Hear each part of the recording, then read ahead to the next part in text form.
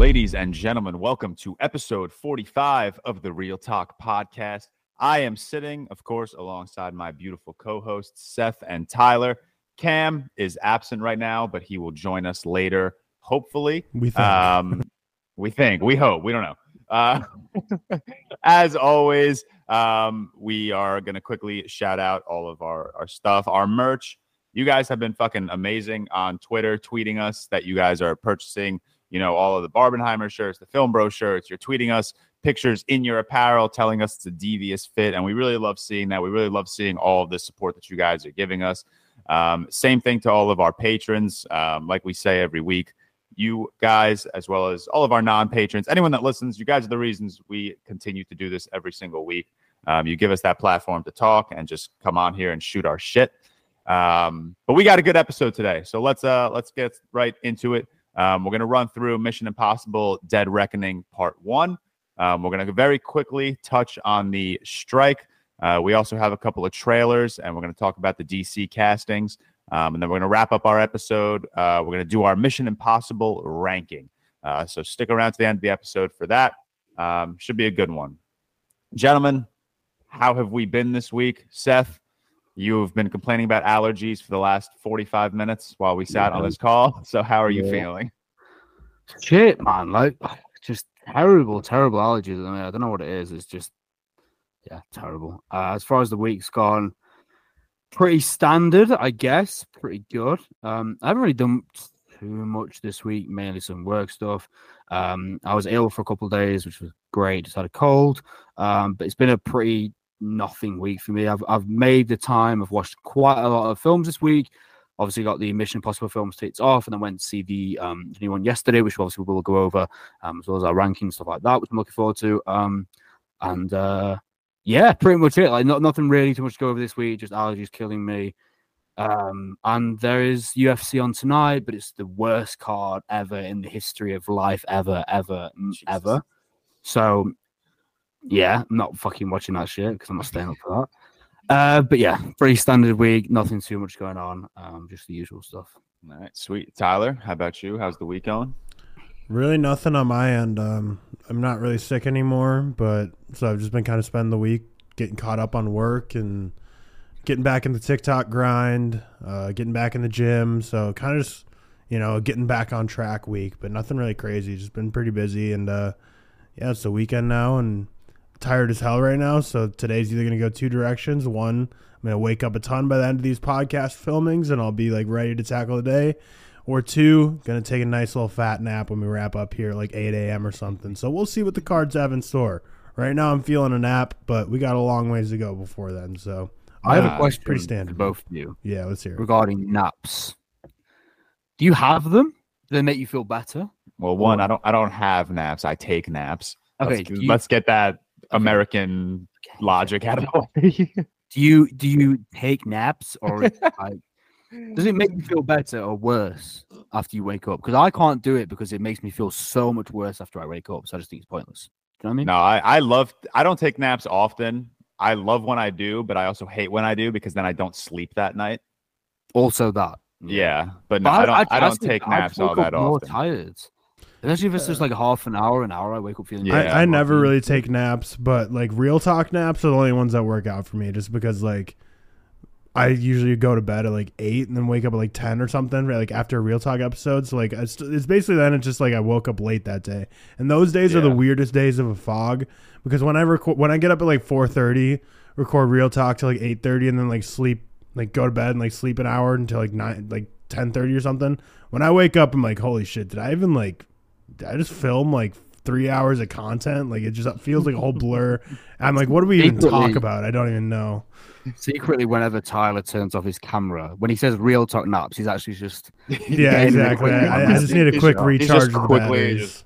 He's just leaning back, eyes shut for like 5 minutes. He's like, I can't listen to this bullshit real quick. But no, like if I'm gonna take a nap after work, like so like 5 o'clock is when like the nap starts. Then that's just like a waste of the night because like I'll wake up and it'll be like only a couple hours to like sleep time, and I'm not gonna do much. So I rarely take naps for that reason, but like sometimes with these like 4:30 a.m. wake up calls, like I need to get a couple hours in. So yeah. What time are you going to bed if you wake up at that for 4:30? I I suck at sleep. And I know everyone's like I'm it's the most worried about important that. thing ever for your health, but like on It is average, I wild. get like 5 hours of sleep a night, and then like real talk nights aren't better. Like last night, I probably went to bed like midnight and woke up like 4:30. So yeah, I need more sleep. I need to be healthier with my sleep for sure.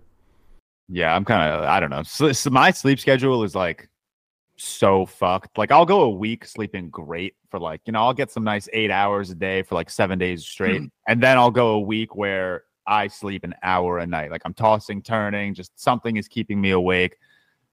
It's horrendous. And then I try to not nap as much as possible. I went home, I don't know, it was like maybe like a month ago, or actually, no, it was like 2 months ago. And the night before I went home, I had gone out with a couple of my coworkers, old coworkers. And we spent the day on the boat. I was hot in the sun, got home, 4:30, I'm on the couch. Next thing I know, it's 11:15 p.m. and I'm waking up. That's what the sun will do to you as well. The weather. I woke up to like 12 missed calls from Victoria. She called my sister and my mom to make sure I was okay because I wasn't responding. I was knocked out on this couch, and then I didn't sleep the entire night. That's fair. Yeah.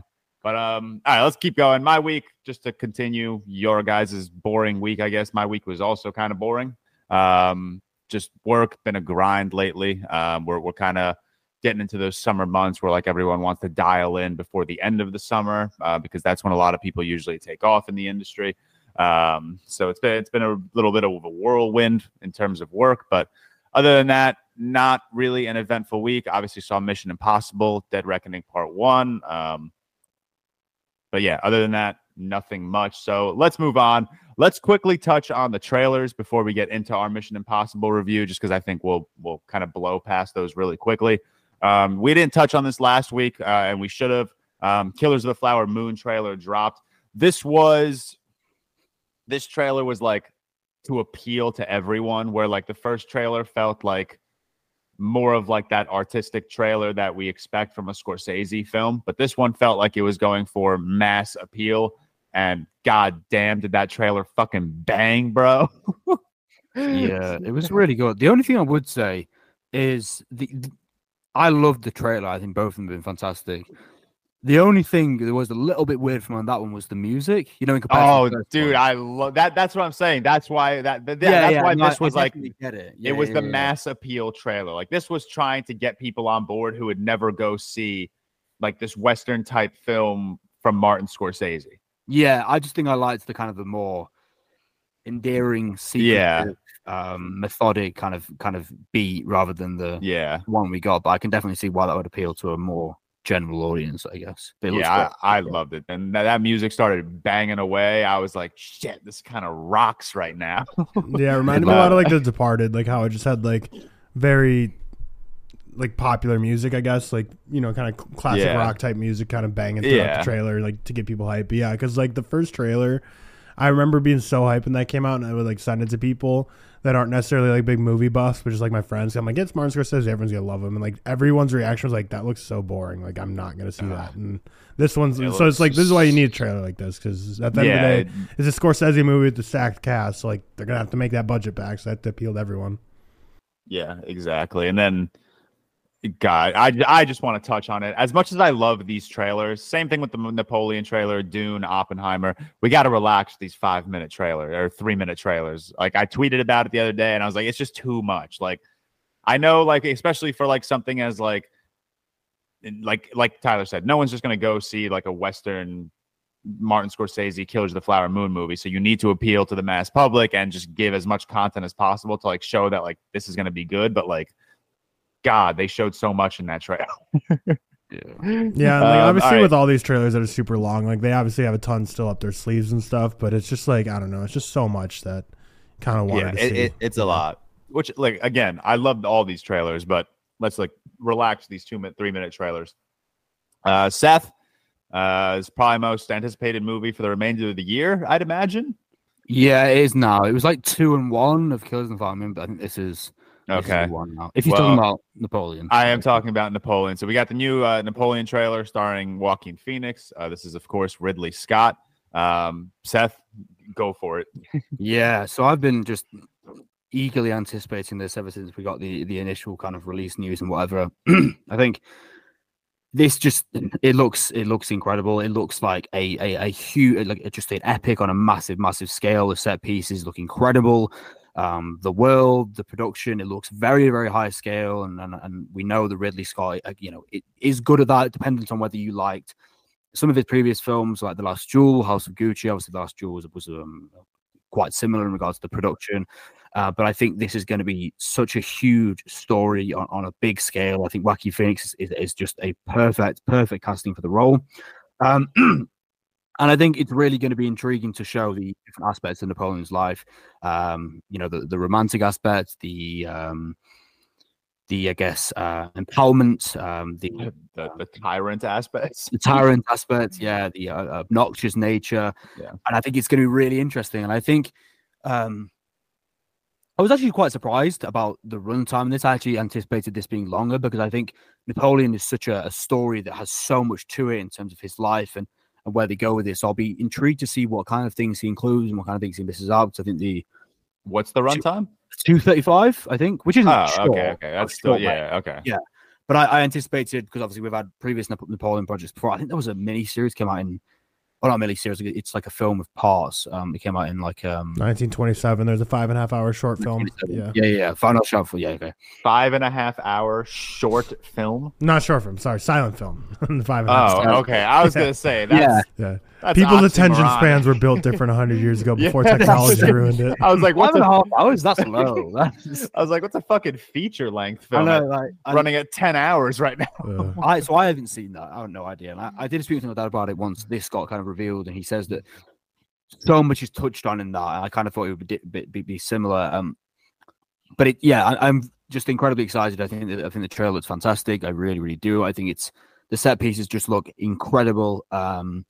And yeah, I'm very excited. I think this is probably the number one now for me, closely followed by Killers of the Flower Moon and probably now Dune Part 2. But yeah, very excited. I'm just absolutely giddy thinking about it, and I think it's going to be hopefully incredible. Anyway, because this is what Ridley Scott excels in is these productions, these mass scale historic epics as we've seen previously. I still haven't seen The Last Duel.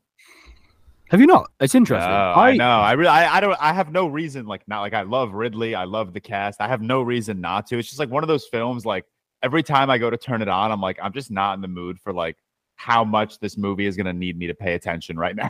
Yeah. I watched it. Me and Anna watched it like not long ago. I think I watched it on like around the end of December. I think we watched it. I liked The Last Duel. I think it excels in its production and its narrative. I found it a little bit bizarre, but I think I give it like a 3.5. I liked it, and I think it was fun. It was a great production, but I think there is parts I didn't like. I'd be intrigued to see what you think of it actually, because I know people that love it. Some people actually think it's one of Ridley's best. I don't really liked it, for example.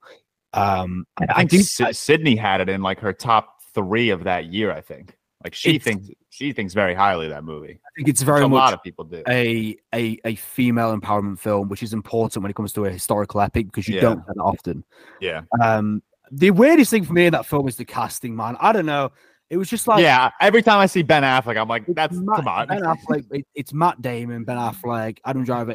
Adam Driver's actually kind of like, he's cool because he kind of works in that realm. Yeah. But it seemed that Matt Damon and Ben Affleck was like these like dyed hair and the wigs and the old school. It just kind of pushed me the wrong way. But obviously Jodie Comer was in that, who is fantastic. But I'd be keen to see what you're going to think of that, because it is. Yeah, I need to get her. Honestly, maybe tonight. Now that we're mentioning it, I got nothing else to watch tonight, so maybe tonight.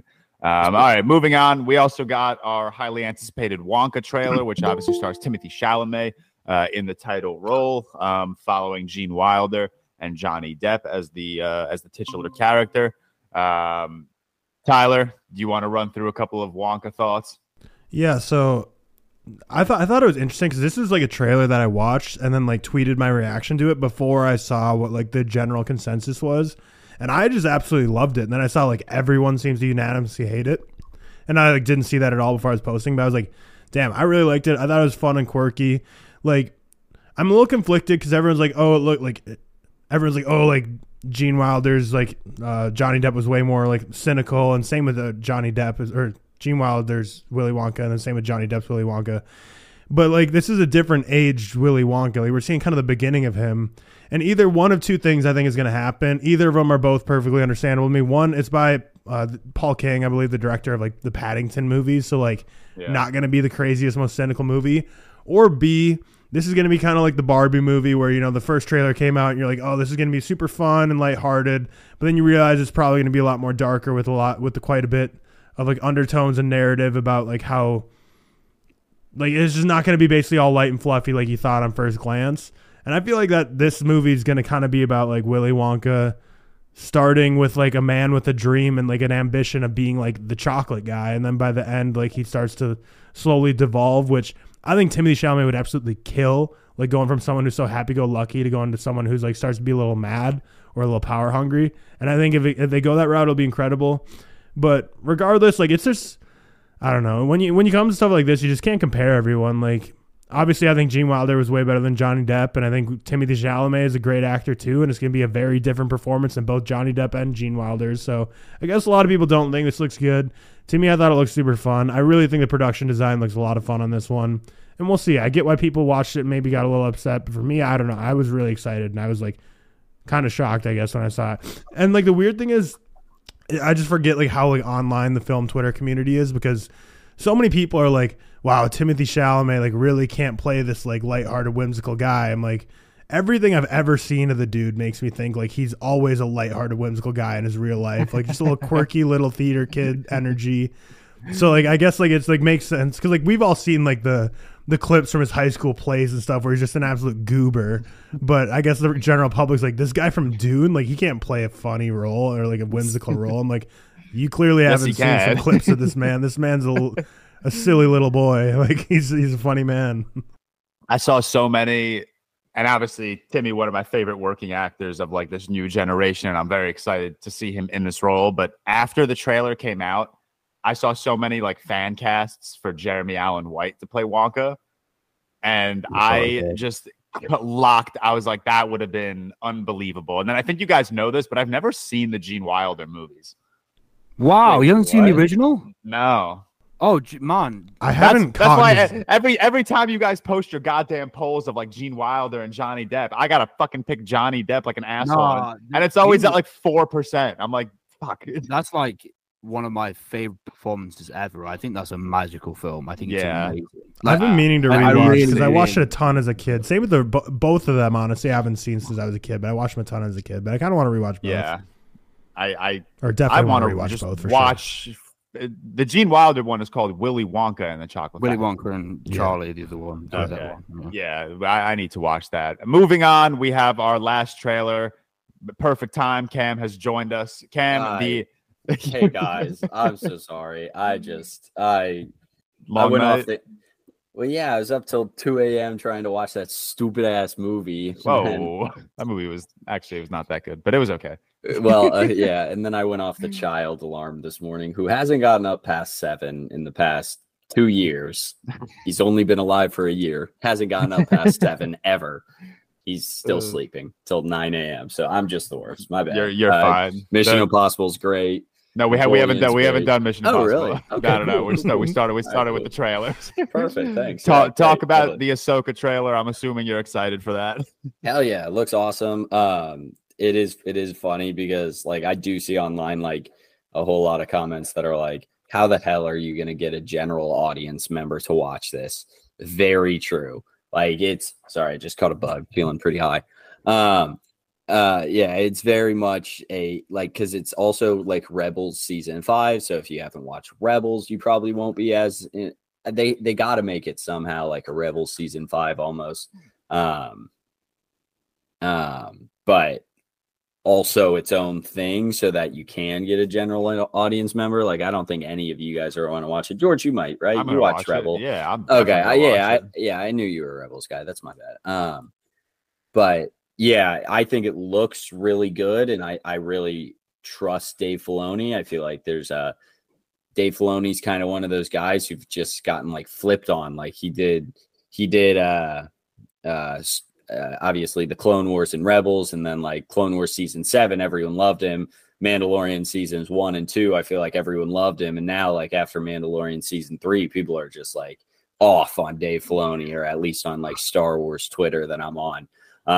I still trust him with my life, basically, at this point with Star Wars characters. So, and he like had like full control because he did create the Ahsoka character, so he's very invested in her. So I'm all in. I'm all in. Yeah, it's weird because like I don't know. I feel like just the title Star Wars is gonna just attract like general audience members. Like I don't think like someone seeing Ahsoka is gonna like hurt viewership, I guess, because she's like obviously she's no Luke or Darth Vader, even though if you've watched the Clone Wars, you know that in my mind Ahsoka is like way better. Much. Yeah, she's like a top 5 or 3 written character in all of Star Wars. She's number 1. Yeah, like she's so up there as one of the best characters in Star Wars. I'm so much with you. But unfortunately, yeah, a lot of people just that like Ahsoka doesn't attract people. It's Star Wars, so it's like how much are people really going to want to watch this Ahsoka show just because it's like related to Star Wars? Because I don't think a lot of the general public has just seen the Clone Wars animated series, really.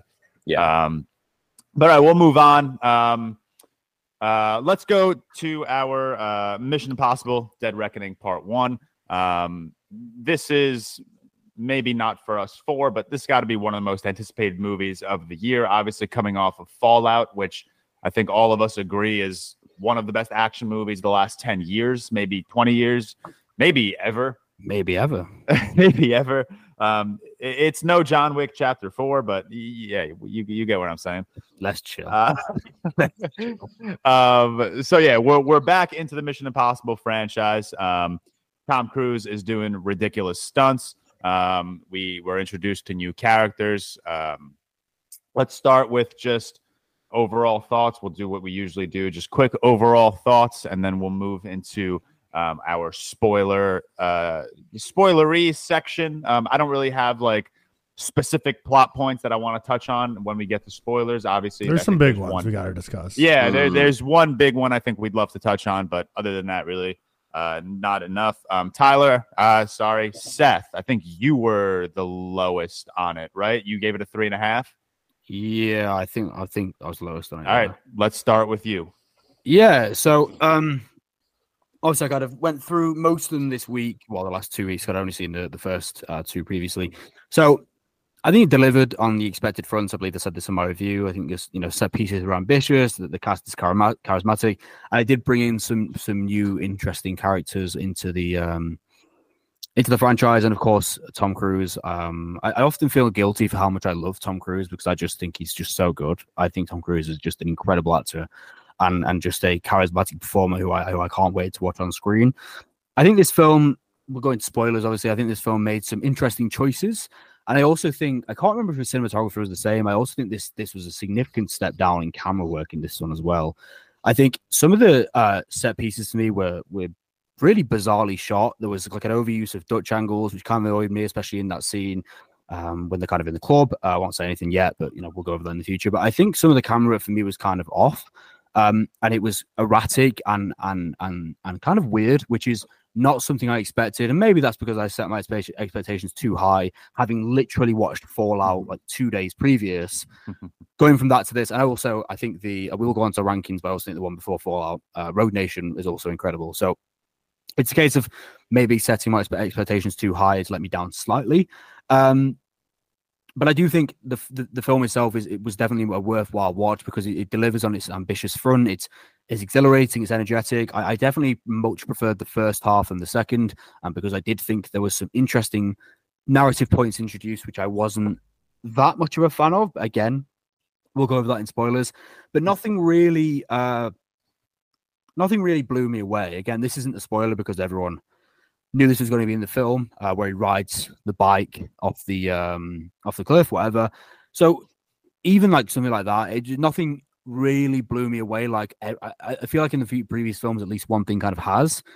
But again, that might be down to my expectations. I just think the main thing in this was the overuse of exposition can be obtrusive at points, especially during the middle. And yeah, the camera work, I don't know, man. I'm actually going to, I'll check when I've stopped speaking. I don't know if this was a different cinematographer or something, but it felt off to me. It felt generic, which isn't something I expect from Mission Impossible film because they're, you know, they are really great action films, especially the previous ones. Okay, this was a different cinematographer. However, George, interestingly enough, this guy has done cinematography for John Wick 2.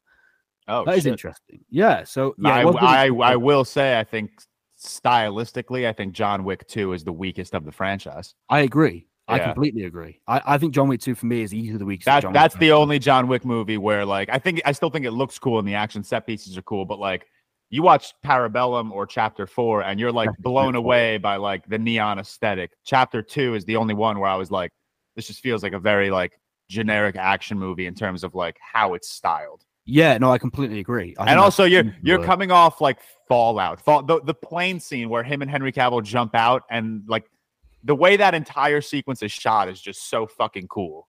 Yeah, like I think this is the issue, isn't it? It's like, especially when you're in a franchise, when they are at such a height with Fallout, you will go into it with these absurd expectations. Yeah, absurd expectations, which is going to be inevitable. So potentially, I am looking at this film too harshly. I do just think there was a step down in it, for me anyway. And it's interesting enough, George. I'm just obviously I'll let you guys go to this, but the guy who did the cinematography for Fallout also did the cinematography for Alex Garland's films, Ex Machina, Annihilation, stuff like that. Those are gorgeous films. Well, there you go, especially Ex Machina. Did you give Madden? A step down in that way. I give it a 3.5. I'm not going to say where it lands, and none of us should say where it lands. Yes, we'll save that. We'll save that for the end of the episode. But yeah, good film. I enjoyed it. Just was a slight letdown to what I've experienced from the previous two, I guess. Anyway. Yeah, I feel like I don't know. Overall, from what I've seen from my mutuals, I feel like that's like the general consensus. Still very good movie, but it's definitely no Fallout. Tyler, 4 out of 5. Yep, 4 out of 5. Give it 4 out of 5. And I will say, like, I wouldn't say it's like completely the consensus, because I've seen a lot of people that like put this as like their top though. So like I've seen a lot of people that really loved it. So I liked it a lot. Haley Atwell is definitely my favorite addition to this series since Rebecca Ferguson, who's like the top for me. So she's like comes in at number 2, which is like, you know, saying a lot, because this franchise consistently has added, you know, A-list, B-list actors and actresses every single time. I will say this is the first time in the entire franchise where I felt like the cast got expanded so much, where I didn't feel like they all had the proper amount of time to breathe. So like Pom Klementieff was also an addition who was great, but I feel like she didn't. I really liked her. I really liked her too. I didn't think she got nearly enough, like compared to like Haley Atwell. And then I feel like Simon Pegg, like some people who are like typically in the franchise, like really had to take a back seat in this one just because we got so many new people added. So the cast definitely expanded a ton. I really liked all the new additions. I just think it spread a little thin. The action set pieces were crazy. I feel like this movie's kind of a two-parter in itself in terms of the first half is a lot of exposition, a lot of, you know, background spy work, and the second half is pretty much nonstop action, because that bike jump scene really just kicks off the beginning of like a 30-minute action sequence with like the train chase and stuff.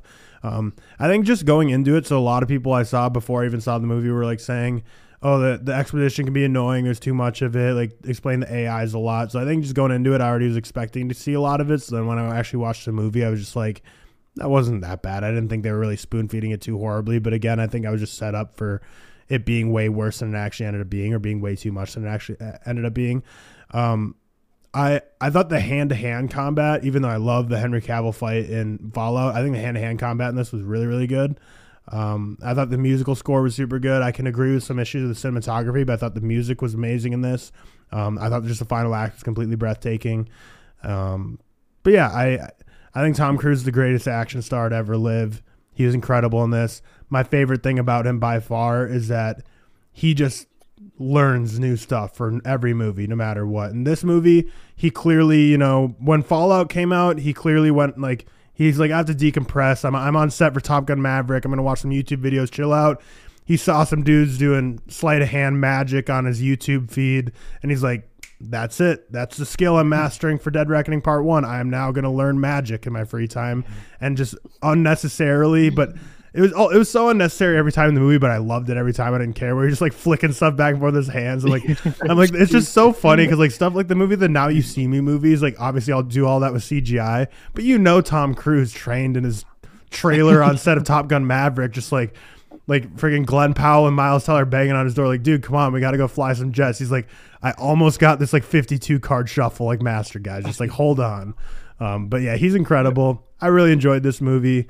I 4-star, really liked it. I will say, like, I like Across the Spider-Verse more in this movie for sure, but this definitely felt more complete as a one-parter than Across the Spider-Verse, because I feel you could watch this. Like, if this is your favorite Mission Impossible movie, which it is for a lot of people, and then say when the franchise is all said and done, you can definitely go back and watch this without like immediately being like, okay, I need to jump into part 2 now. Like, you can watch this as a complete narrative and feel like you were satisfied. Whereas Across the Spider-Verse, you can watch on its own, but I feel like immediately you'd be like, now I need to see Beyond the Spider-Verse to finish this off. I think Tom Cruise actually said, or at least I saw an interview where he said that because it is a one-parter, he doesn't want to leave people with too much anticipation for the next film and wants a good closed ending where they can watch it as just a one film rather than just thinking about the next one. I was going to say I prefer Across the Spider-Verse kind of to this, like the ending to this. That makes me feel more like it's a part 1, part 2 versus this, where it feels like it's just another like movie. Like they leave a couple things open-ended, but this kind of feels more like a movie that they just slapped on a part 1 title to, in my opinion. I think it's just because it's going to be the same villain in the part 2. It's still going to be the AI. Yeah, I think the use of part 1, part 2 kind of gets thrown around a lot as like, hey, they're just going to be like the same general plot, so we're going to make a part 1, part 2. And then to me, it feels like Across the Spider-Verse, even though I guess it didn't use the part 1, part 2. That to me feels more like what I would think like a part 1 would feel like, which it originally was. But maybe they both flipped on how they should have used it. Is it my turn for a review? I had to. Let's keep it in order of stars, because I think you gave it 4.5. I missed a couple things, so sorry about that. No, it's fine. I'm pretty much like aligned with Tyler at my 4 out of 5 star rating. I think this movie has like some of the best like Mission Impossible moments. Like I think the entire like club sequence to the bridge fight sequence is just, it was captivating at that point in the movie. I was like, if like this movie continues with this type of style choices and like these just really engaging action sequences, like it might be my highest ranked Mission Impossible movie. And then even like the entire final train sequence from the point Tom Cruise jumps off that cliff of the motorcycle and then to the end of the movie. I just thought that entire set piece was just fucking mesmerizing. Narratively, I think this is one of the weaker Mission Impossible movies. This isn't really like spoilers. It's like the plot of the movie, but like, I don't know. It felt very like boring and bland to me. Like, oh, this key unlocks what? Let's get this key, blah, blah, blah. Like, they didn't care too much about the story because they were obviously focusing significantly more on like the action set pieces and like giving us like a true movie theater experience, which granted all Mission Impossible movies have, but I don't know. In Fallout, I thought that was the strongest Mission Impossible movie narratively, and I think it works really well just because of like how locked in I was to the characters. Like a lot of the new characters just kind of felt there. Especially like Shea Wiggum and Greg Tarzan Davis as like the 2 new like FBI agents or whatever they played. But yeah, I think as a spectacle, it's a Mission Impossible movie, so we kind of know exactly what we're getting into, and I think it holds up that end of the bargain. Like I said, it's got some of like the best moments in Mission Impossible movies in my humble opinion. But narratively speaking, I think this is one of the weaker Mission Impossible movies, so it makes my ranking very difficult to know. But yeah, I still thoroughly enjoyed it. I'm still really excited for part 2. I think they gave us all the right ingredients to make sure that I am still excited for part 2 after this movie. So yeah, I landed at a 4 out of 5. You'll see, stick around to the end of our episode. That's when we will give our rankings, but you'll see where it kind of stacks up against the remainder of the Mission Impossible movies. Tam, you were the highest of all of us. You gave it a 4.5 out of 5 stars. Give us your thoughts. You're on mute. Yeah, I am. Very epic. I gave this an 88 out of 100. Really enjoyed it. Really loved it. My biggest knock on the movie is couldn't give less of a fuck about Shea Wiggum or Greg Tarzan Davis characters. They just threw them in to add them into the chase, and I did not. I thought Shea Wiggum was hilarious, though. Oh, he was pretty funny. Yeah, I thought he had agree. some Just funny fucking moments. Yeah, you're not wrong about that. Just like every scene though that he was in, of it just felt so unnecessary, and that also equates to this being a 2 hour and 46-minute movie, and then me going and seeing it at about 9:45, 10 o'clock. So I'm not getting home till 1 a.m. entire time. Every scene, like towards like after the first hour, every scene I'm like, all right, I don't care. Get this guy off my screen. And you would think that'd make me hold this movie lower. But the fact that like who goes to bed at normally like 9 a.m. or 9 p.m. on weekdays, like I was just locked into this movie the entire time because the action was so awesome. And just fucking Tom Cruise, I swear to God, is not a person. He's an alien and he's an AI, and he seems like this weirdo off screen. It's so goddamn good in these movies. Like I swear he is just a person trying to convince every single person on this earth that he's not weird, and he is. He's mega weird. But He is super weird. but he is so good in these movies. Like he's so weird, but he can act his ass off in these. Haley Atwell, one of the best additions to this franchise we've ever gotten. I absolutely adored her. I can't believe it took me this long to figure out I was absolutely in love with her. But yeah, she was so good in this. I like Vanessa Kirby's character. I think she was fine in here. Rebecca Ferguson, I think like Alex Coleman loves her. I think she's fine in this. And I enjoyed her again. So Tyler, make note of time so I can ask this question. Did we know the AI was the villain, or was that a spoiler? No, I think that was pretty apparent. Yeah. Okay, so this movie uses AI as a villain, and I think this is the least dumb way to use AI. I think AI is a fairly stupid villain for the most part. This was a good use of it, I think, as like just a predictive model. That's okay. So something broke. Okay, great. But just as a predictive model that like a human is using. Here you go. A human is using just to like be like a better villain. I liked that, I enjoyed that, where the AI is still the villain, but it's always a human that's interacting with it, and they're like using this plot to move it along. I enjoyed that a lot. I don't know. Do we want to get the spoilers? Are we wrapped up with like just spoilers talk? Oh, before spoilers, real quick, I put this TV in, and I was hoping like I could always like. Oh, I also put that dartboard in, but I put this TV in, and I was hoping in the background I could always have like the movie poster. Clearly, that is unfortunately not the case because it's too high. So that's kind of a bummer to see. I never like saw it on screen, but yeah. Tragic. Next time. All right, let's jump into spoilers. So as usual, if you have not seen Mission Impossible Dead Reckoning Part 1, skip ahead, I'd say 20, maybe 25 minutes. We'll have timestamps below as per usual, but that is your fair spoiler warning. Please leave because I'm about to drop a massive spoiler. 3, 2, 1. Obviously, we had the death of Ilsa, Rebecca Ferguson's character. Tyler and I were talking after the movie. I don't buy it. I don't buy that she's dead. All right. So my friend, so not necessarily that I don't buy it, but my friend texted me like right after, and he was pissed it happened. He felt like it was like a mega disservice to her character. I didn't really care for it, and he felt like it didn't really like matter in the plot, which I think it did. Clearly, but it more so meant that like Haley Atwell's character survives, and that was kind of what the plot mattered.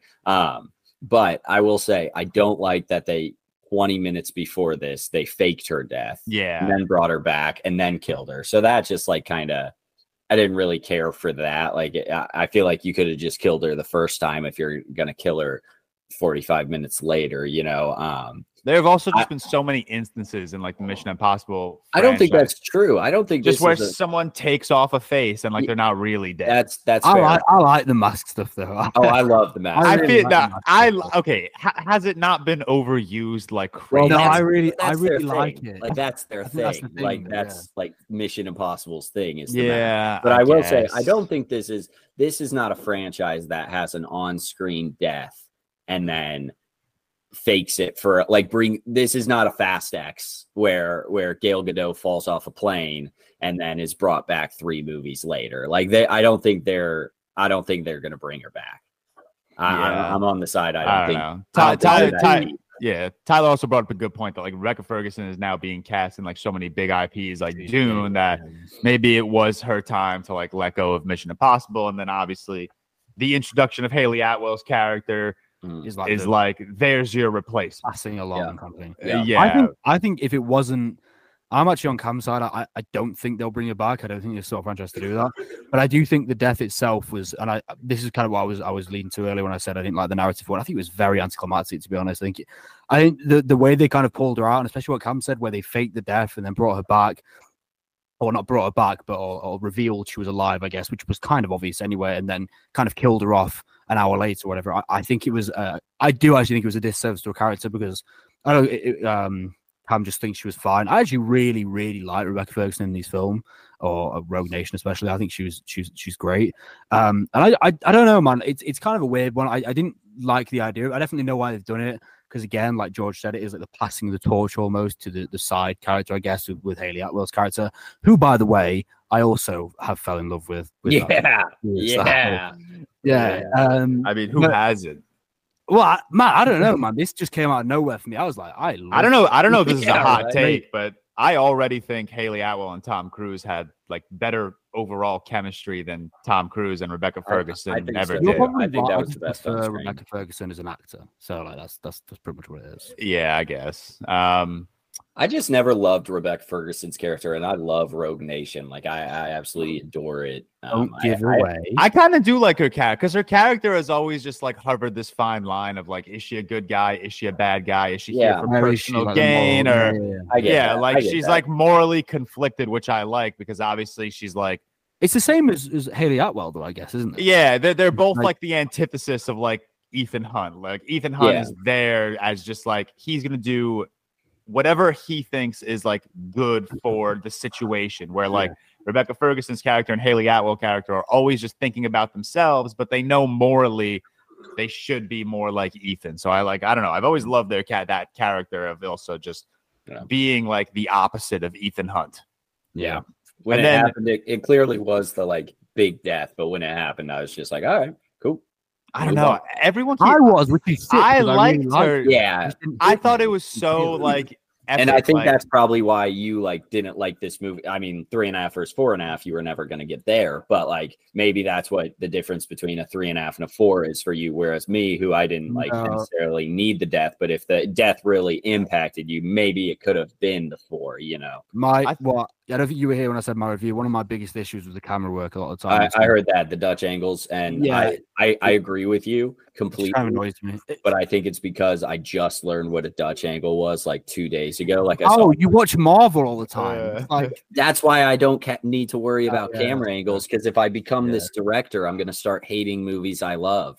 I never need to know about any camera work, but I learned about that like 2 days ago from Twitter, or not 2 days ago, but 2 days before seeing this movie, and I was like, man, I hate that I just learned about this. You'll look for it now. I guarantee you'll look for it. Yeah, same thing with split diopter. Once people tell you what. I learned about that on Twitter the other day. Yeah. I love a split. This is the first. I do know what you mean, Cam. I think it would be if Rebecca Ferguson's character had been, because I really like her, if she'd been dealt with a little bit, I guess. What I would have preferred her to go out if she had to die. I think I would have probably raised the movie a little higher, because I do like Rebecca Ferguson. Sorry, I'm just watching Cam's camera right now. Yeah, Cam's camera falling right now. Sorry, Sally. I was just gonna say one of the explanations for the camera work is this is the first movie of the entire franchise that's digital. The rest were all film. So yeah. So that which I really liked at the start. It was very Brian De Palma, like Mission Impossible 1. You know, for that first hour, especially that scene. The smoke where he goes in and gasses all of them, and then he's speaking to, I can't remember what his name is, but I really liked it there. I just think it kind of wore on. I ended up not liking it the further it went on, if that makes sense, because of some of the sequences.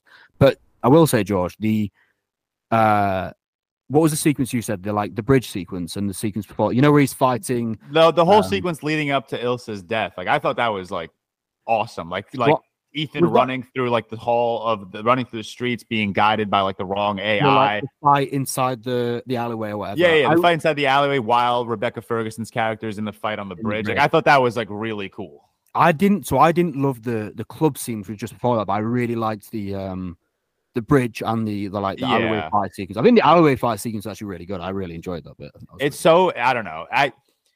I think I did myself a disservice not having seen Mission Impossible earlier, because now you guys know how highly I hold John Wick. I think stylistically, they're the best action movies. I think in terms of storytelling, they're the best action movies. I think in terms of fight choreography and hand-to-hand combat, they're the best action movies. So hand-to-hand combat, I agree. Cam's shaking his head. I don't know. I think hand-to-hand combat. Hand-to-hand combat, maybe, yeah, that's probably fair. But I think Fallout is so much higher, and maybe not so much higher, but I think Fallout is leaps and bounds better than I disagree. John Wick 4. I disagree, but no. Yeah. The thing I'm getting at is like, I mean, okay, regardless, like the John Wick movies are stylistically. Does he have some AI camera that's moving out? No, it's just like drifts that way. It's like one of those cameras that you have, Tyler, that follows. Is that really? So my camera, like it moves with me, and so I'm trying to like get my son to stop holding sharp objects. He's picking up sharp objects, and I'm trying to grab them from him, and it's just like pan over. But yeah, like it's a one shot. As cool as like the John Wick, as cool as the Mission Impossible movies are, I think I did myself a massive disservice because like I hold John Wick so highly, it's unbelievable. But yeah, what other massive like plot points or like spoiler things do we want to talk about? Sorry if anyone else had anything. Go for it. Not a spoiler at all, but maybe it's because I wasn't in the movie world as much when like Fallout came out. Like I loved movies, obviously, but I wasn't like on Twitter every day trying to tweet the latest movie news, you know. But they just used that motorcycle jump so much prior to this movie, where the Halo jump from Fallout or the plane, like riding on the plane wouldn't have been something I was involved in, because what was that, like 2014 or something, or way back before I would have been like super into movie Twitter. But they just used it so much, and I feel like behind the scenes looks at something like that should not come out before the movie. Like it should come out with the platform and stuff. The trailer, see it. Exactly. The trailer is awesome. Like you see it, jumps off, and then the trailer cuts. Awesome. You don't need behind the scenes. Really cool. Yeah, the behind the scenes I feel like should come out now. Like this movie came out on a Monday. It should come out on the Saturday after the movie comes out. You've gotten the hype of the people who are clearly gonna go see this thing, but it's I'm trying to think, like you're trying to build more hype for people who haven't seen it, I guess. And so like you're like, look at this big moment, isn't it? Yeah, exactly. And that was a little frustrating for me. Yeah, I agree. Because like I wanted to be there and be like, holy shit, he just jumped a bike off a mountain. But it was cool, but not the coolest thing I've ever seen. It was cool, but it wasn't like in every Mission Impossible film. I said this like earlier. We've had something that was like breathtaking. And this would have been breathtaking if it wasn't that I saw a million behind the scenes shots and everything beforehand. So yeah, I definitely agree with Cam. I think it could have been done a lot better, I guess. One thing, and I don't know if maybe this is me, maybe like my time perception is off, but like the entire sequence leading up to that jump, I felt like Ethan Hunt wasn't in the movie. What led up to the jump? While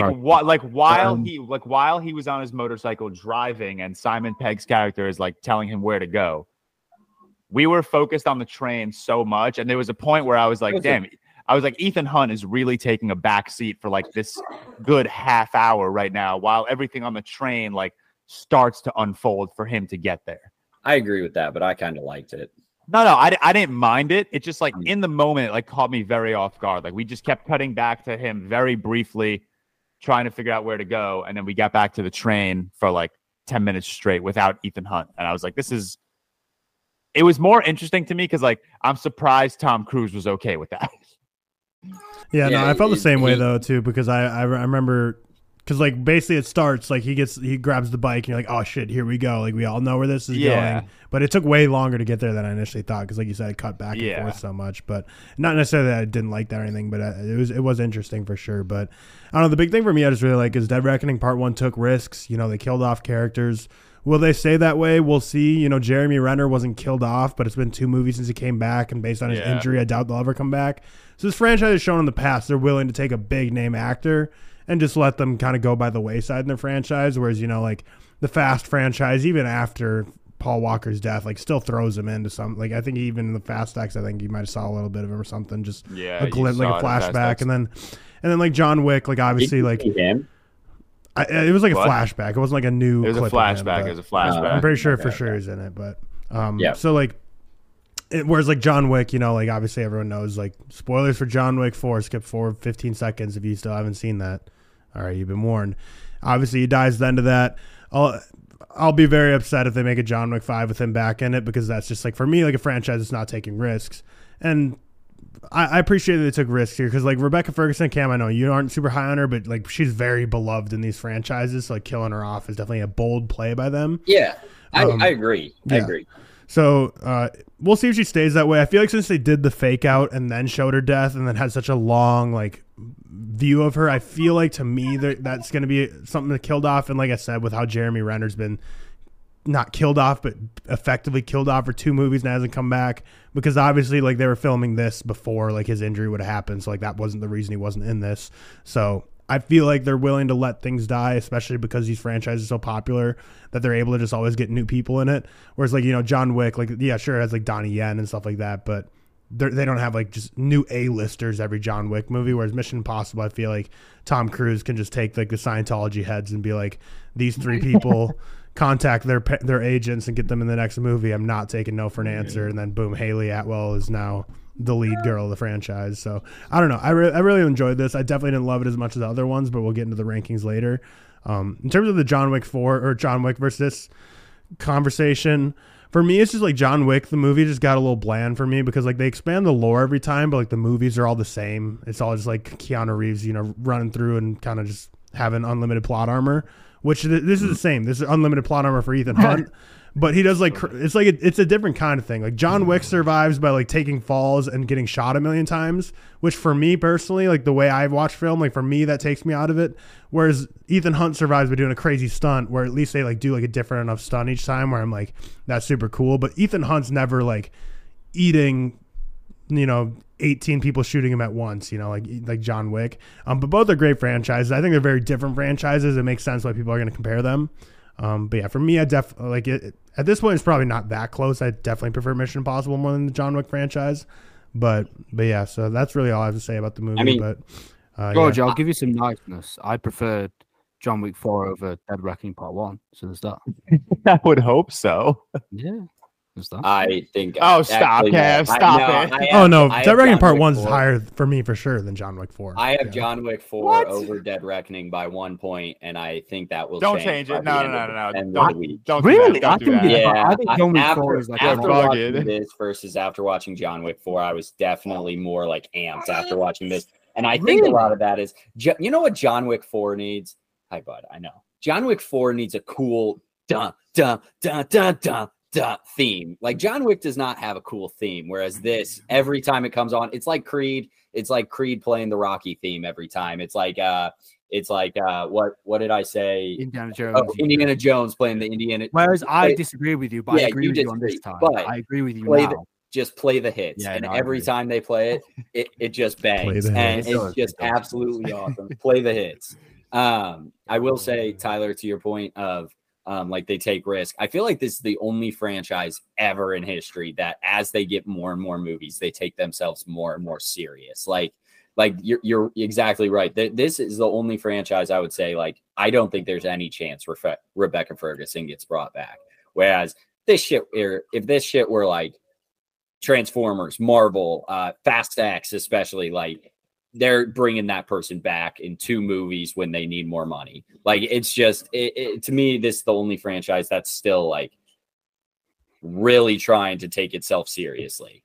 And I'm not saying you're good. You go. I was just saying, can I just ask Tara, you'll know, How well do these films usually do? I don't really know much about. That's box office. perfect Do they do, segue, like- Seth. I was just about to talk about that. See These that. movies aren't major box office players. The peak is Fallout at about 700 million. Then Mission Impossible 2 is in second place, like 500 million. Everything under that's like 400 million total worldwide. So this movie's COVID delays made it production budget alone 290 million. It is underperforming at the box office right now. So it's probably going to be like a barely break even, which if you saw shout out my TikTok, if you saw my box office breakdown with how crazy budgets are and marketing budgets and stuff, like John Wick 4 barely broke even. But like you look at the box office, you're like, oh my God, it made so much money. That's also a movie that barely broke even. This movie's probably going to barely break even. They've never been crazy box office stuff. So like everyone who was like, oh, this has a chance to cross $1 billion was just lost and misguided because never, like these have always been like, and I can't remember who it is. I think Doug might always be like the one who's always saying this, but these have always been like a more niche franchise than like every other franchise. Like these have never been like the biggest, blockbuster that comes out. So probably going to barely break even, might even be a loser we'll end up seeing. But a lot of it was just with the COVID delays. And yeah, so like there's like one of the fun facts on IMDb is like they started filming, this movie was initially filmed in Venice, but then that got shut down to COVID. So they just like, we're like, screw it. We don't need Venice. We'll just move to Rome. We'll film it there instead. Then that got shut down. And then it said Tom Cruise personally paid for a $500,000 cruise ship for the cast and crew to isolate. Like if any of them got COVID, he would just throw them on that cruise ship and be like, all right, go there until the 2 weeks is up and then come back. And he just had that floating on the coast of Italy, just like the cruise COVID ship.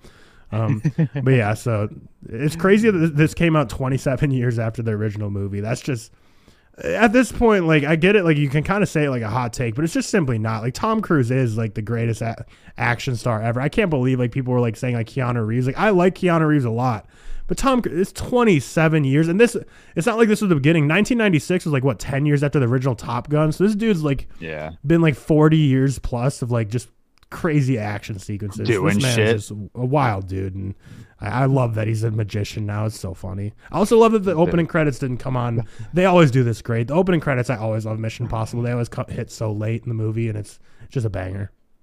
Our episode on YouTube this week is going to have so many comments. Tyler, stop glazing the shit out of Tom Cruise. Dude, some men put their lives in the line, and we gotta respect them. So I will say that even though I knew that motorcycle jump sequence was coming, like my heart still my stomach still dropped. They do a good thing where they like stop all the sound and all the they stop the sound and like the camera work I think is sick because like they follow him from behind. And so then like like GoPro shot. Yeah, so you feel like you're doing. It's the same thing with the Halo leap, where like the camera is literally right below Tom, so like you're like right there with him, and like you said, Seth, like they cut the sound. All you hear is the wind blowing. They do a really good job at like truly making you feel like you are in that position. And even though I knew that, like obviously everyone knew that was coming, we got so much footage of it beforehand. My stomach still dropped, and that is how good like some of these action sequences or stunts are. What's the guy's name again? Is it Christopher McQuarrie? Christopher McQuarrie. Yeah, I mean you've got to think now. He did obviously Rogue Nation, he did Fallout, and he's done this. You've got to think he's one of the best people at creating these action set pieces and these stunt set pieces in film in general right now. It is his eye for creating these shots is really, really, really brilliant. And you know what I wonder though, like for the Halo jump or this motorcycle sequence or any of these other like massive stunts that these Mission Impossible movies have done, do you think those are like, do you think Tom Cruise goes to the filmmaker with this idea and says incorporate this in your movie somehow, or do you think the filmmaker brings it to Tom Cruise and is like, are you comfortable with this? I think Tom Cruise will have a point where he is such a collaboration with the director at this point, whereas it'll be a collaborative talk between them. He'll suggest an idea, the director will suggest an idea, and Tom Cruise will always be open to doing stuff. And because he is the face of this franchise, he doesn't make them, but he's the face, and they will be a collaborative project, a lot of them anyway. That's like I'm just thinking like Christopher McQuarrie, like writing this script, giving it to Tom. And being like, bro, there's one scene where I'm gonna need you to like jump this motorcycle off a cliff and parachute. Like that one had to be Tom's idea. I think it's Tom Cruise like suggesting that. But like Seth said, I think it's super collaborative. Like because Christopher McQuarrie, they've collaborated forever. Like, because he's written like almost every Tom Cruise. Like, he wrote Valkyrie, Jack Reacher, Edge of Tomorrow, The Mummy, the last two Mission Impossible. He wrote Top Gun Maverick. So they've been working together for coming up on 15 years. So I'm sure it's a very collaborative effort. Yeah. I'm sure there's like moments. I'm sure like he probably has an idea of what the screenplay is going to be, and it's like clearly like, you know, we have the train sequence, we have like a motorcycle sequence, then they kind of from there they're like, here's the big action set pieces. What do we want to do, you know, practically, like have you jump a cliff, and then what do we want to do, you know, CGI or something like the train sequence. And I feel like Tom Cruise kind of picks and chooses from there what he's comfortable with. Yeah. I think this is where we're giving Tom Cruise a little too much credit of him trying to convince us he's a normal person. I don't think he's coming up with these stunts. I think he just is a madman who's accepting whatever he's given. No, I think Tom Cruise has enough enthusiasm. The mission, should he choose to accept it. I don't think he's coming up with these stunts. He's a smart guy, but I think it takes a lot more than just like Tom Cruise being like, I want to jump a bike off a mountain. Like I don't even think it's Christopher McQuarrie, really. I think they probably have some sort of stunt coordinator who's like just scouting locations and trying to figure out what. Is that actually such a smart thing to bring up? I can't imagine him. Well, I'm just saying, I think we're giving him too much credit. I agree on this one. I can't imagine Tom Cruise not having the ability to say, I want to jump off a cliff with a motorbike. Do you know what I mean? It's not great. There'll be coordinators. I just think he'll help with the initial idea of what stunt to achieve. Do you know what I mean? Yeah. I think Top Gun Maverick wouldn't be a movie without Tom Cruise, simply because I feel like he was just like, let's do this. Let's run this back. I feel like he probably was the one who set that idea in motion. Personally, that's just my thoughts. But yeah. It's potentially, good movie. He's there. Fun. Real quick before we move on, what's your favorite stunt from this franchise? What's the best like Tom? You know what I'm gonna say. Stunt? I think the Halo leap. You know what I'm gonna say. I think that is the coolest look. I don't know if you were here when we were talking about this, Cam, but like everything in that sequence, from the camera work to like the red lighting to like the way the camera like makes you feel like you're the third person there with Tom and Henry, and then Henry dips. And then you're following Tom, and then like you're underneath Tom.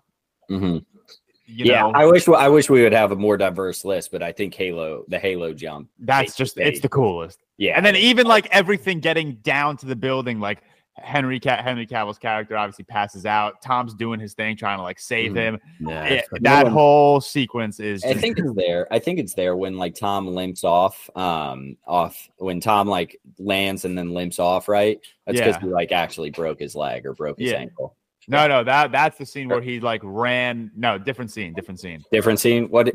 I just watched this movie 2 days ago. I think it's in Rogue Nation. He's like running and jumping to another building, and like. You see his leg like hit, and he still runs off. Is it not in Fallout? Maybe it's Fallout or Rogue Nation. It's one of the two, but that's not the Halo leap sequence. I know. Produces all these films, doesn't he? He does, doesn't he? After like 3, I think. Yeah.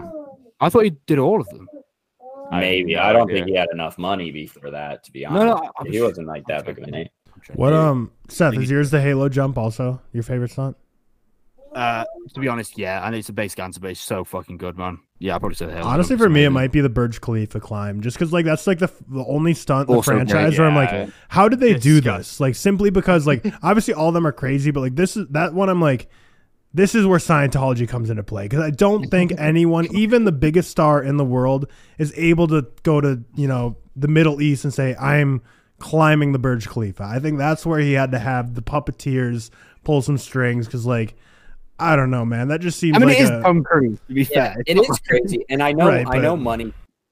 I know like money talks and everything, and you can do anything with money, but it is crazy like how much shit they've done for this. Like they shut down, I think it was like wherever they were in Italy in Fallout, they basically shut down that entire like city for 3 days just to film this thing. It is crazy that they're just like able to do that kind of thing. Just to clarify, Tom Cruise was a producer on every single Mission Impossible, even the first and the second one. Yeah. Interesting. Very interesting. All right. Anything else you want to touch on for Dead Reckoning Part 1? That pretty much wraps it up here. Seth, 3.5 out of 5. Myself and Tyler, 4 out of 5. Cam, 4.5 out of 5, and he agrees John Wick Chapter 4 is better. For now. for now. So moving on, I'm going to turn it over to Tyler. So much news this week about the strike, obviously, and there's just been a lot of questions. We're going to keep this relatively brief. We're really just going to give you the facts just so that you guys are up to speed and aware. If you want like more information, obviously seek a very credible source. Even head to Twitter. Tyler's been retweeting a lot of good stuff, especially if you're a content creator out there and you like are curious what this means for you. Definitely check out Tyler's Twitter because he's been retweeting a lot. He's been providing a lot of great information. So Tyler, run us through whatever you want with the strike. Yeah, I'll be pretty brief here. So basically, we know the Writers Guild of America has been on strike for a couple months now, and now the SAG Screen Actors Guild has joined them, and a lot of people are wondering what this means. So basically, why are they striking? They're striking because they want fairer wages, they want better living conditions and working conditions, they want stuff like AI to not be able to take over their work, which is kind of similar to what we saw from, the Writers Guild as well, and the studios, being greedy, wanting to keep as much money as they can. This is very similar to, like any professional sports league that has unions, or really any kind of union where it's a group of people, you have to be in it in order to work in the industry, and you kind of set a deal with the studios that'll last like 3-ish years or something. So then once they come to agreement, they're set for 3 years. No matter how bad the deal is for either side, it doesn't matter. You're locked in. But then once that 3 years comes up, they'll get back to the negotiating table. And obviously this is the first time since 1960 that they both strike at the same time. So a big thing a lot of people I've seen some people say is like, aren't actors already like, millionaires? Why do they need to be striking? Got to remember that 99% of actors are not the household name. You think of all the movies you've ever seen where it's either not even just background people, but just like side characters that you've only seen in one movie ever, and you're like, they just have minor roles. All those kind of people like just really don't get much money. A big thing also is residual pay. We've all been seeing stuff be taken off of Disney Plus, stuff be taken off of HBO Max, and then residuals get taken away, which the only reason they take that off is because, every time George rewatches Zack Snyder's Justice League, they're all going to get, a check each month of how many people are watching that on HBO Max. But when you take that off the streaming platform, they're like, haha, look, no one is able to watch it. Therefore, we never have to pay you guys again for this movie. So that's another thing they're striking for. So a lot of people are wondering what this means for content creators. Everything at this point, information's evolving daily. This is a Saturday morning right now. It could be very different by the time Monday comes around, but it's pretty much just like, we're not in the union at the end of the day. We're not union workers. A lot of, like 99% of us don't aspire to ever be in the union of the SAG or the Writers Guild. So they can't really expect us to do anything to not post content or anything like that. Now, if you want, things get murky if you are a content creator making TikToks and your end goal is to be a writer or your end goal is to be an actor, then maybe you want to take your own caution, because I've seen sources, again, nothing's been official. It's all been like, oh, I got off the phone with someone who knows someone in SAG. Like, nothing official's come out, and they really need to get something official out so we all have better, clear guidance.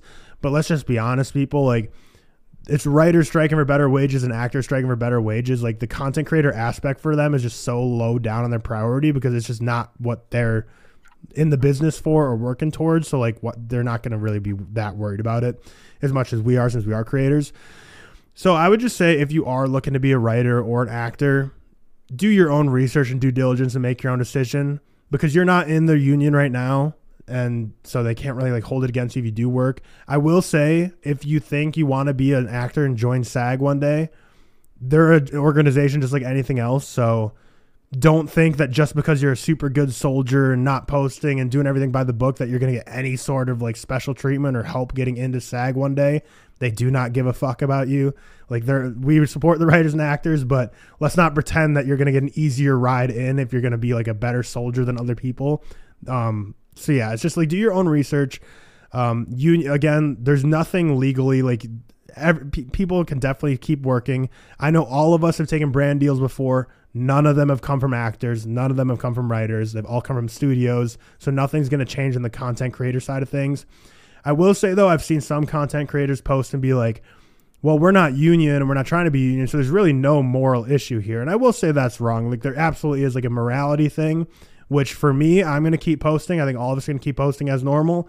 But there's definitely a moral issue there. You can't pretend like it's completely away because we are trying to profit off of movies made by actors and writers.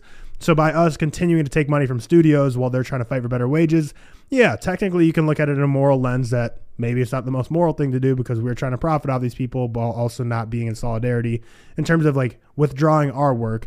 But at the same time, we aren't protected by their union. Anything they're fighting for isn't going to trickle down to us. So I think all of us can agree. We're all like, we want the writers to get paid. We want the actors to get a better deal. We want better working wages. We don't want AI to be messing up things and being taken advantage of for these people. But at the same time, unless some crazy clear direction comes down, like they can't expect anything from content creators to change. And for us, especially for us, none of us have aspirations of being actors. Maybe one day, maybe some of us want to write a screenplay, but we're not like George actively. wants to be Batman. George wants to be Batman, but none of us are actively working towards it. Whereas I know a lot of content creators on this app or on TikTok want to do that one day. So they'll have to do their own research. But again, like anything, educate yourself, make your own decision. But our stance going forward is like we're on the side of the writers and the actors. But at the end of the day, it's our jobs, and we're going to be continue to work. A lot of good content's proposed on TikTok from like Movies Are Therapy has posted a video on it. Reservoir Dogs has posted a video on it. Straw Hat Goofy posted a wild video on it, so go check that one out. But yeah, that's all we got to say on the strike. There's definitely some moral gray issues, but in terms of like, are you allowed to? Yeah, you're absolutely allowed to keep posting content. And at the end of the day, it's just writers and actors working to get a better deal going forward. So we'll see how long that lasts. First time since 1960, they're both striking. The last time that this happened, the president of the SAG was Ronald Reagan. So we know what happened after that. He became president. So we'll see what's in the future for Fran Drescher and as the nanny. We'll see if she makes a presidential run after this. But that's all I have. How I don't know if you have an answer, but how long would you anticipate this strike lasting? Haven't people said like 6 months? What I've read or something. Yeah. The only reason I ask, the reason I ask, and I don't know if this is going to come off douchey or not, but there are so many like massive releases coming out from now till the end of the year. Obviously, Killers of the Flower Moon, Napoleon, Dune Part 2. I can't imagine like Denis and Scorsese are going to be like, I know they're standing in solidarity with the actors and the writers, but like they got to be pissed off that like they're not going to be able to promote these movies that already have a massive budget and already don't have wide general audience appeal. Yeah, I think a lot of people are predicting like it'll be like a 4 or 5 months or so in the fall. But yeah, it's gonna be interesting to see how that all goes down. Like I made a joke about it on Twitter, like David Fincher's The Killer is like the least promoted movie of all time. No one's heard any new news about it. And now they say they're going to premiere it at like Venice Film Festival, which this strike probably won't be wrapped up by then. So it's just fitting that The Killer will get literally no press or no coverage until it just like drops on Netflix one day. But yeah, we'll see when this all gets resolved. I bet it'll be a while. Like the thing that's interesting for me, which I don't have the right answer for, but no one really cared about this whole morality and all this like, are we allowed to post or not when the writers striked? But then like once the actors started striking, everyone started worrying about it. So I found that kind of interesting. Like, I don't know, like basically the actors kept working and weren't in solidarity with the writers. So like now that the actors are striking, they're like, oh, well, content creators should stop posting to be in solidarity with them. And it's like, well, the actors were still working when the writers were striking, and directors are working when the writers are striking. So just weird. It's a weird time in the movie industry. Hope it all works out. But yeah, it's not going to be anytime soon. I do think, like, unfortunately, writers again got kind of shafted in the sense that no real traction was going to be made until the until the actors also went on strike, which sucks, but that's kind of what it looks like. And I don't think either of them will walk away with a deal without the other ones walking away. I'm guessing there will be some sort of like.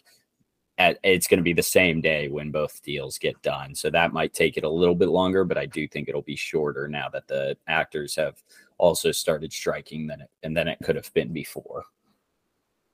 But fuck you, studios. But like obviously fuck you, Bob Iger. We saw like 6 months ago or something like Sydney Sweeney posting saying like she did not make as much from the TV shows as you think she does, and she's like, I basically still live paycheck to paycheck and I need to get more movies and TV shows simply to like afford life.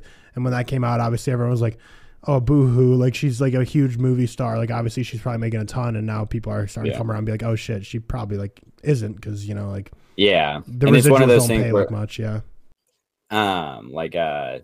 shoot, what's her name? Rachel Zegler, who starred in a Steven Spielberg West Side Story. It's obviously her first movie, so she's not going to make as much as most people, but it's still a Steven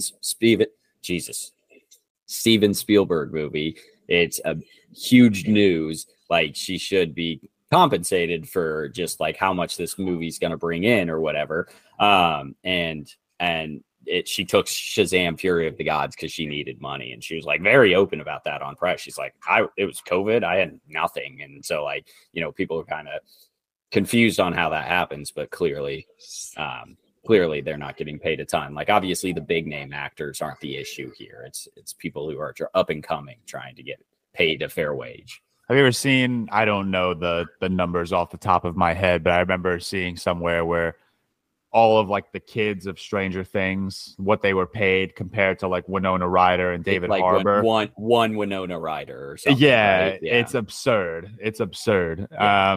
All right, we'll wrap up our strike talk there. Before we get into our Mission Impossible rankings, we do want to quickly touch on a couple of DC castings. The biggest two, and obviously we're a little late to the party, but there were a couple that dropped in the last week or so we might as well just include everyone. The biggest two, David Corenswet has been cast as the new Superman. Rachel Brosnahan joins David as Lois Lane. We also have Nathan Fillion as Guy Gardner. Isabella, I'm sorry, I'm going to pronounce a few of these names incorrectly. Isabella Merced will play Hawk Girl. We also have Eddie Gathegi will play Mr. Terrific. I killed that name. You guys better compliment me on saying that last name. I thought it was Edie Gathegi. God damn it. So yeah, I thought you went the soft E on both. Okay, all right. Well, either way, I feel really confident about that. That's all right. And then Anthony Carrigan is going to play Metamorpho. Personally, there's not much I can say on the latter four that I mentioned: Guy Gardner, Hawkgirl, Mr. Terrific, and Metamorpho. I really don't know those characters. I haven't really dived into those graphic novels as much. Obviously, I'm still very like basic surface level when it comes to graphic novels. Give me Superman and Batman, and I'm chilling. I love the casting of David Corenswet as Superman. Everyone just keeps putting his picture with Henry Cavill's picture side by side, and he literally just looks like a younger Henry Cavill. Not much I can say on his acting ability. The only thing I've seen him in is Pearl, and I mean, no offense, nothing stand out there, but he wasn't like a massive character in that movie. But I trust James Gunn. I think James Gunn, historically, between the Suicide Squad and Guardians of the Galaxy, I think if there's one thing he does very well, regardless of what you think of his movies, I think he casts his movies incredibly, incredibly well. So I have a lot of confidence in him. And then Rachel Brosnahan, same thing as David Corenswet. I just don't know her, which I personally like. Seth had sent in our group chat a screenshot of the castings, and he said, I don't know any of these names. And I responded with, that's a good thing. I think it's nice that these are like fresh faces. So like, you'll really see them as the characters. They really have this opportunity to like mold into these DC characters and like become these characters. So Cam, I'll throw it over to you. What are your thoughts on all of these castings?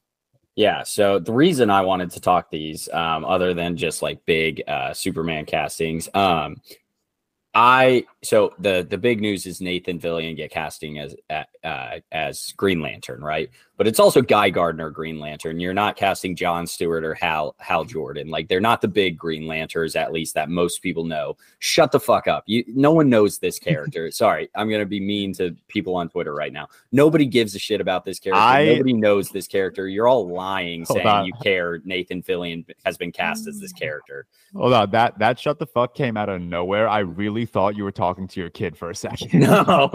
I was like, yo. No, that is like, me to everyone on damn. Twitter. I saw one person tweet like, my favorite character has just been cast to James Gunn's friend. Shut up. Nobody knows Guy Gardner. There are people who are fans of Guy Gardner, but I guarantee you there are less than like 20 Guy Gardner comics. So shut up. Like nobody cares about this character. Nathan Fillion, I am almost 100% certain this will be his last movie as Guy Gardner. They're going to kill him off. He's going to be the emotional death for this specific movie. Edie Gathegi and Isabella Merced, I would expect maybe have a little bit more, but I'm almost 100%. You can come back to this pod and yell at me when I'm an idiot, but I'm telling you right now, Nathan Fillion is not the Green Lantern in this universe. He's not Hal Jordan. He's not Jonathan Stewart, who are the two biggest Green Lanterns in the comics. So shut up. It's not that big of a deal. Also, Nathan Fillion, you could argue, has the most reason to play Green Lantern due to him. He was the voice of Green Lantern through the entire DCAU. So I'm crushing through that right now. So he's played Green Lantern in 15 movies. So clearly he has some sort of traction. Everyone's losing their mind. He's cast James Gunn. And Tyler, you tweeted it, like James Gunn gets the most hate of any like director ever for just no reason. And it's because he casts his friends in like small roles. I'm so confident this will be a small role that is just so unnecessarily like tiny and just used for a death. I'm confident it's just used for a death. I'm calling that now. Isabella Merced playing Hawkgirl. She's awesome in basically everything she does. Like if you watch Age of Extinction, I think she's probably the best part, other than like the one guy explaining the Romeo and Juliet rule. Because throw that in, of course. She's Dora, fun fact. But on top of that, she is in a movie called Instant Family with Mark Wahlberg, which I really, really like, and she's very good in it. And my wife really likes that. I'm getting waved over, so sorry. But Edie Gathegi also in X-Men First Class, and everyone always tweets that he's the unkillable character that they killed off. Good job, James Gunn. Good job casting. I'll be back.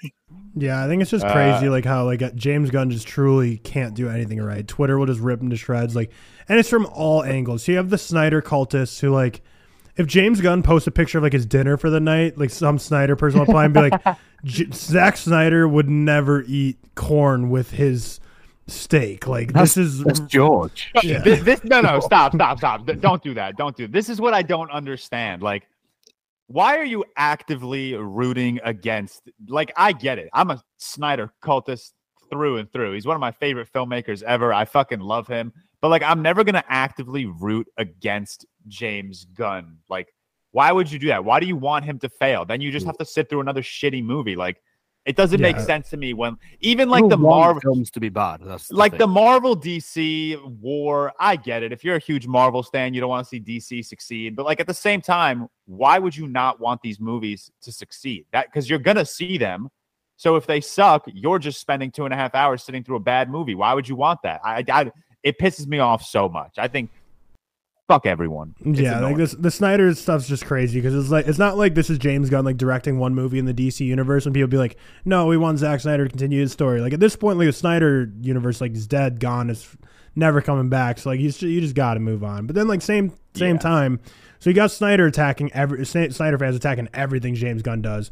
Then you have the I'll call him like the snobby movie side of Twitter that just like every day I see some new post about like James Gunn has no technical ability behind the lens, and James Gunn like uses like CGI animals for cheap ways to get emotion. It's like, I swear I've never seen every day on my feed any director get just so much hate. Like we've gone through waves where like M. Night Shyamalan is a super buzzy director to tweet about, or let's see, like I'm trying to think of other ones I just see often all the time. Zack Snyder. Yeah, we just talked about Zack Snyder, but well, people. Oh, okay, my bad. Yeah, and Michael Bay gets brought up a lot, but like James Gunn, I've never seen anything like it, where just everyone just like wants to just tear this dude down. When it's like, and it's just funny too because it's like a lot of people enjoy, like even the people who enjoyed the Guardians of the Galaxy movies still like want to just like tweet about like, wow, he's no technical ability behind the lens. Like he's such a beginner level director. It's like, just please, like grass is right outside. Just touch it.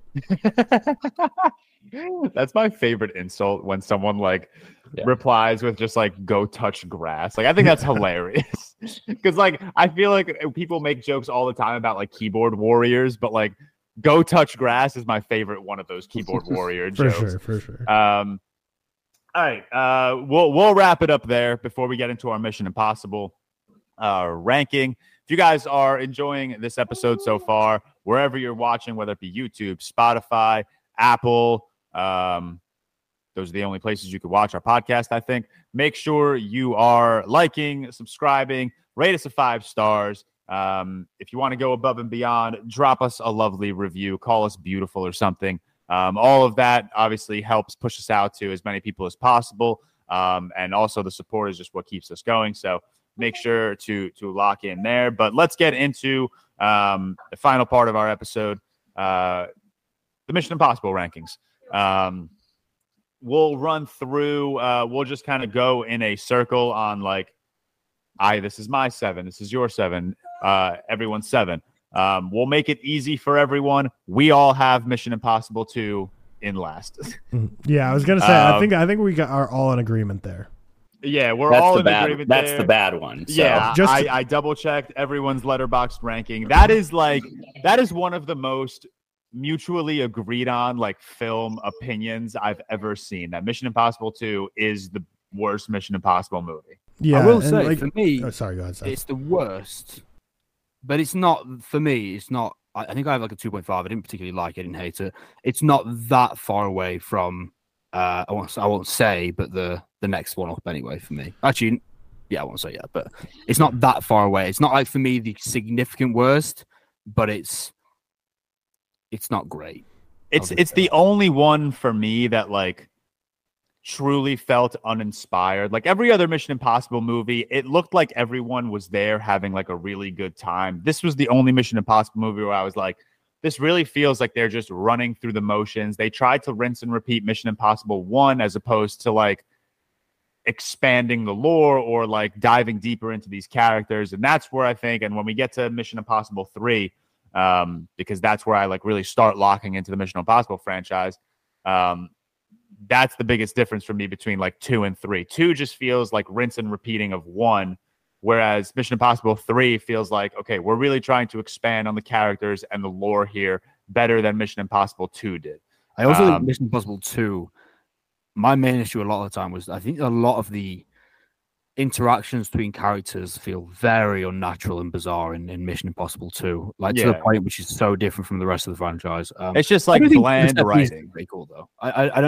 I did quite like the ending. I do think some of the set pieces are cool, but it is very much a film that I was never loving, and it is rather bland for 70% of it. I'll say that.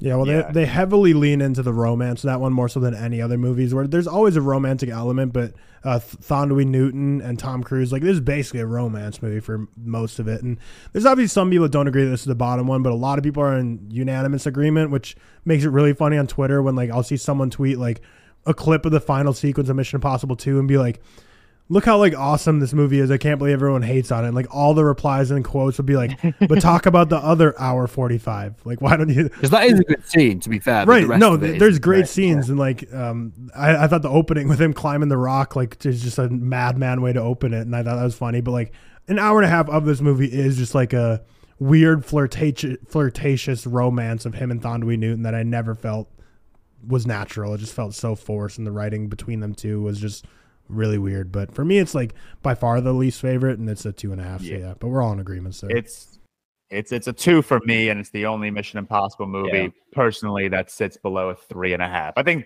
outside of 2, I think this has been one of the most consistent franchises we have. But we won't harp too much on Mission Impossible 2.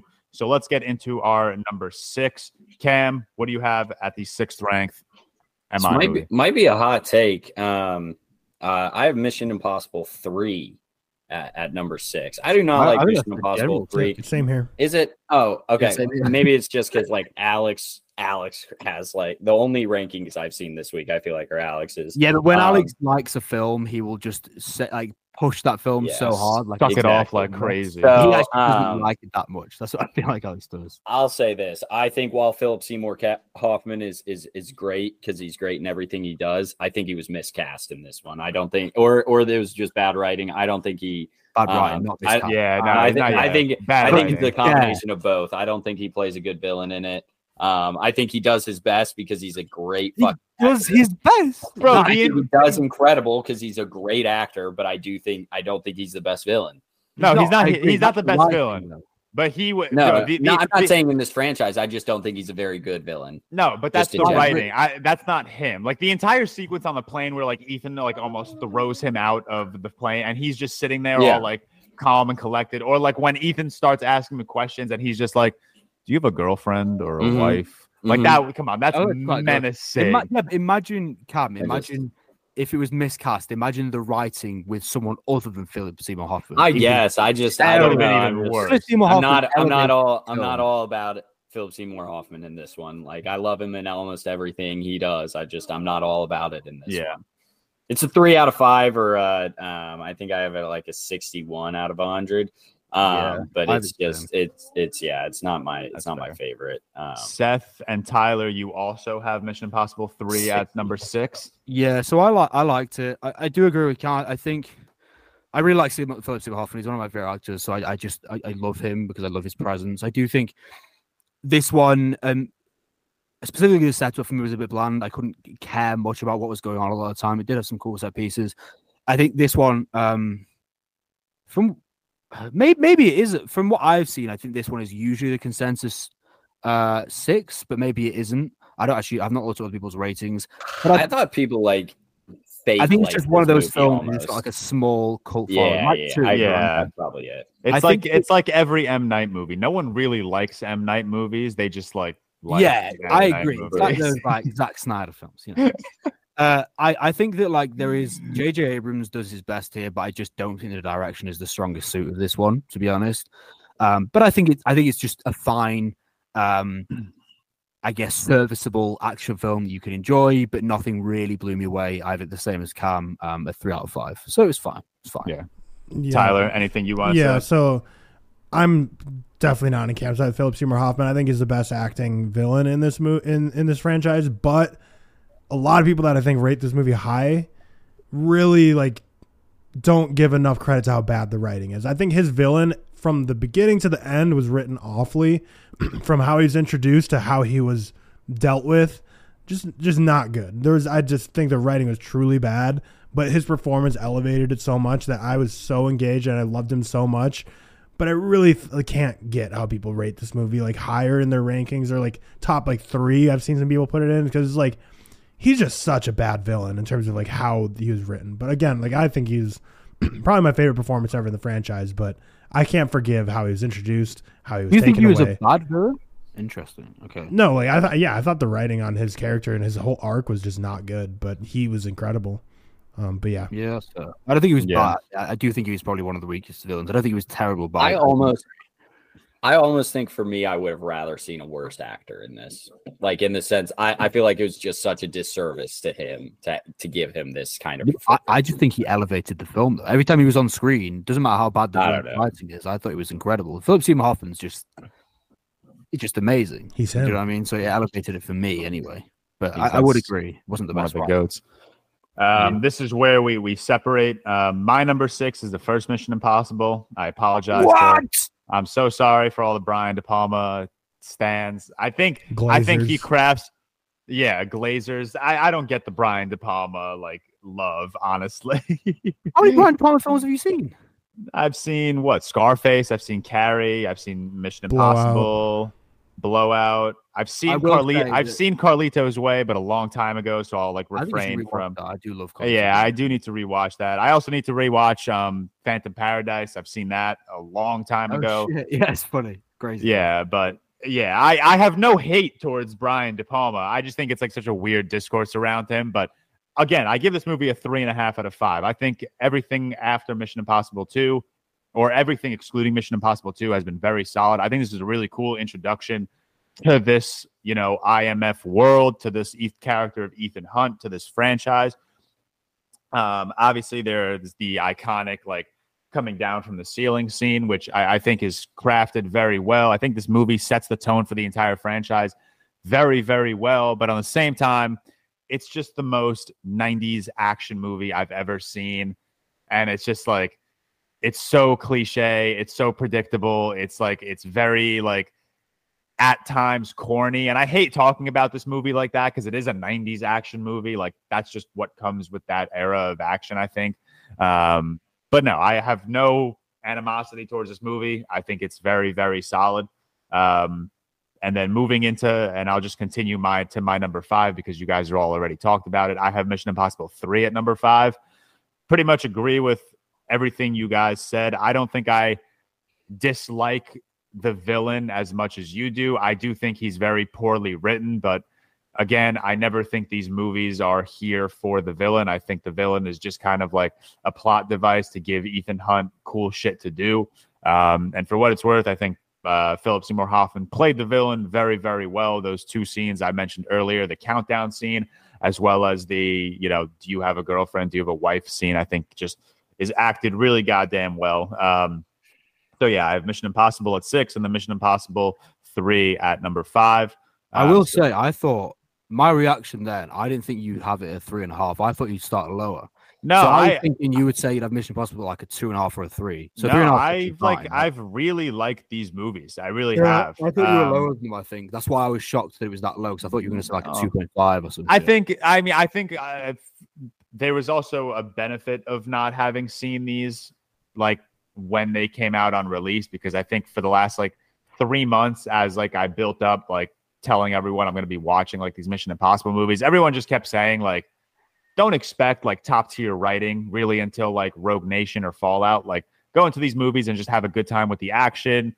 And that's exactly what I did. So I think just going in with that mindset like really helped me because I wasn't expecting like these top tier narratives. And even so, I think the story like works across these movies except for like Mission Impossible 2 really.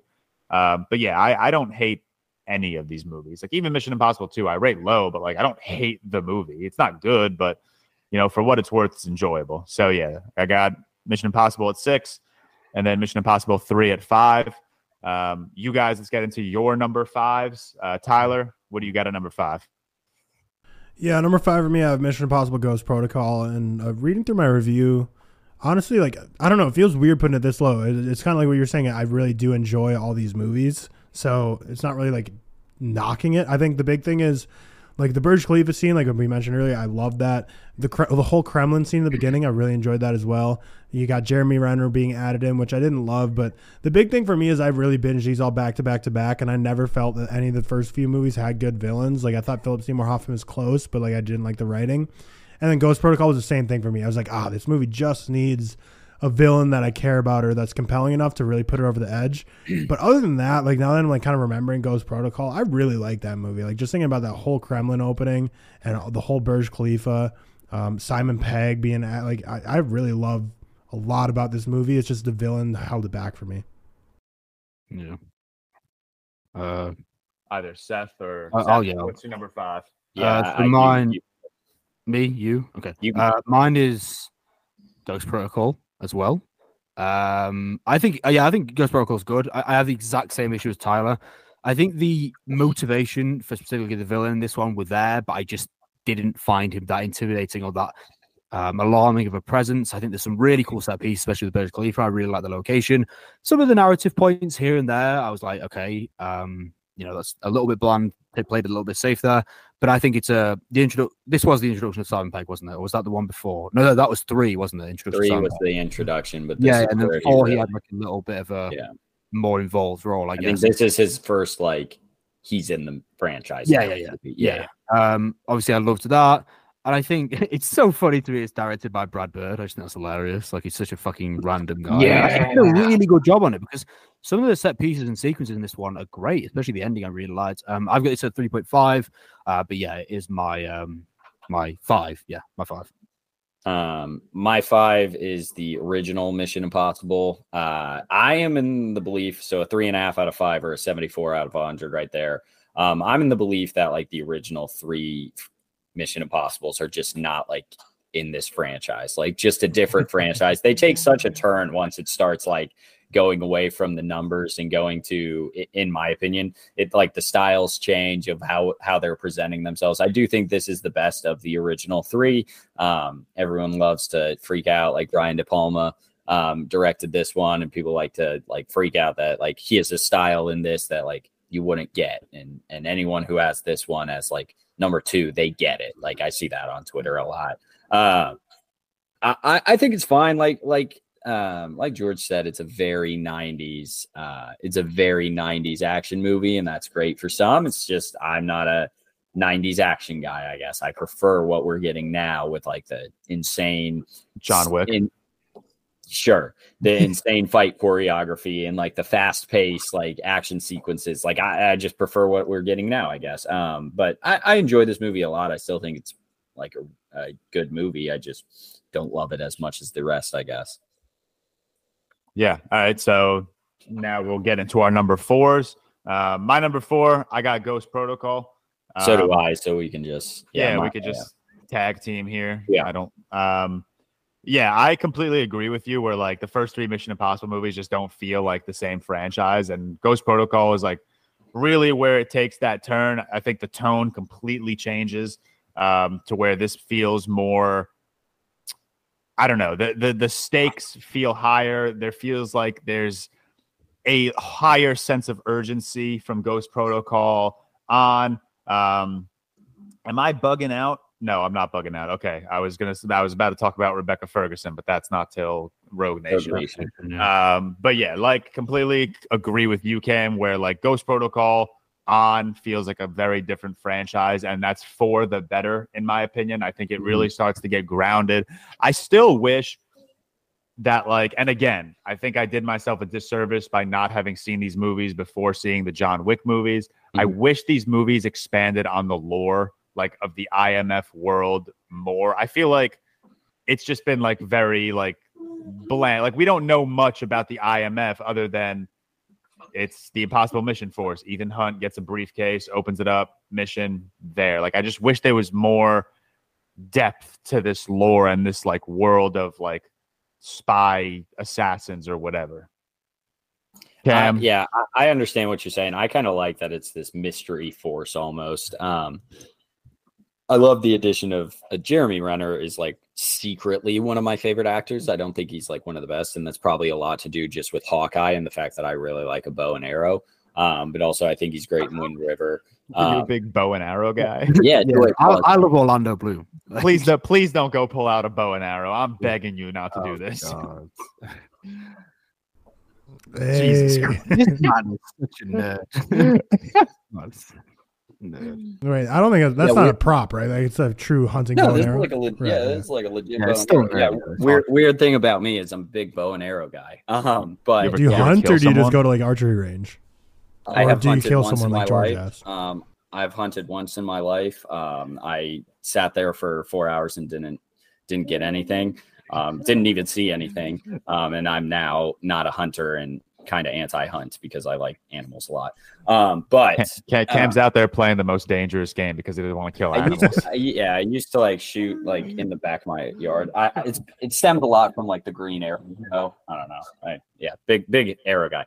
But beside the point, I really like Jeremy Renner. And I think he's great in this. I really like now that this is kind of where Luther and like Benji become like a part. Like I said, I feel like this is just a different franchise after the first 3, and I really enjoy where it goes. So I have an 84 out of 100, 4 out of 5. It's one of my favorite action movies. Like I think all the rest of these 4 that we're going to mention are. Yeah, Seth, what do you got at the number 4 spot? Yeah, I don't really need to speak about this one because we just spent an hour, so you can divide it. My 4 is Dead Reckoning Part 1. Good film. 3.5 for me. But yeah, that is my 4. We don't need to speak about that at all. But yeah, Dead Reckoning Part 1 is my 4. Tyler, number 4. Yeah, number 4 for me is the original Mission Impossible. And I will say, so like 2 through 5, or like in my rankings, not like the Mission Impossible movies, like my second best to like the 5th best are all real neck and neck. So not big differentiators here. I guess I'm one of the people that glazed Brian De Palma. This is still stylistically my favorite of the series. And I think So I started watching this franchise for the first time ever a month ago. No clue what to expect. I just thought it was going to be, classic, action franchise, spy thrillers. So when it started with the elevator scene where a dude's eye gets impaled and there's some gnarly graphic deaths, I was like, whoa, buckle up. Okay, I was not expecting this at all. Getting graphic deaths like that. I thought it was going to be more like a blockbuster family-friendly action franchise. But immediately, 10 minutes in, you just get some gnarly deaths. And still, even though the action set pieces get bigger and better every movie, something about the scene where he just rappels down into the bank or into the vault thing still had me holding my breath harder than anything else that really has been done. The sweat dripping on his glasses. I love that whole scene so much. It really lived up to the hype. And I don't know, the helicopter going in a tunnel, this was just such a crazy debut for an action franchise. I feel like they just did so much craziness that just wasn't so many cookie cutter spy thrillers wouldn't do.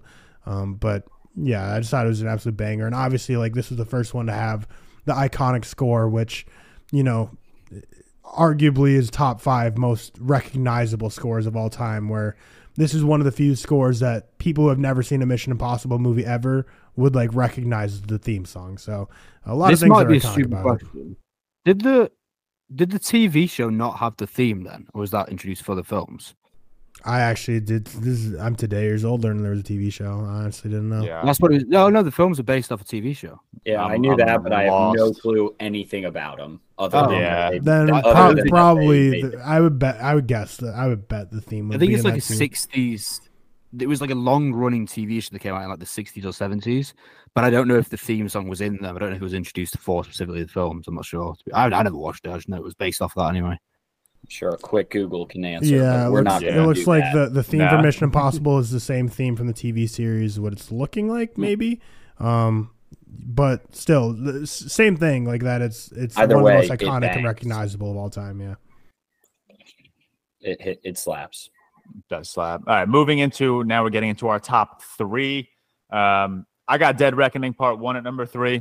Like I said, I think this movie, and obviously I won't harp on it long since we just did an entire review. I think this movie has some of the best Mission Impossible scenes, sequences, action stunts.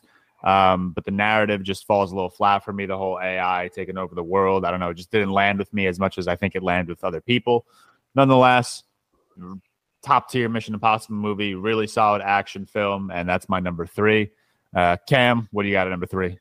Yeah, George, you and I are just the smart people. But it's also my number 3, 88 out of 100. I think from here on we'll probably be pretty Yeah, most likely. pretty similar. But yeah, it's my number 3. We talked about it for an hour, but 88 out of 100. It's great. I really enjoyed it.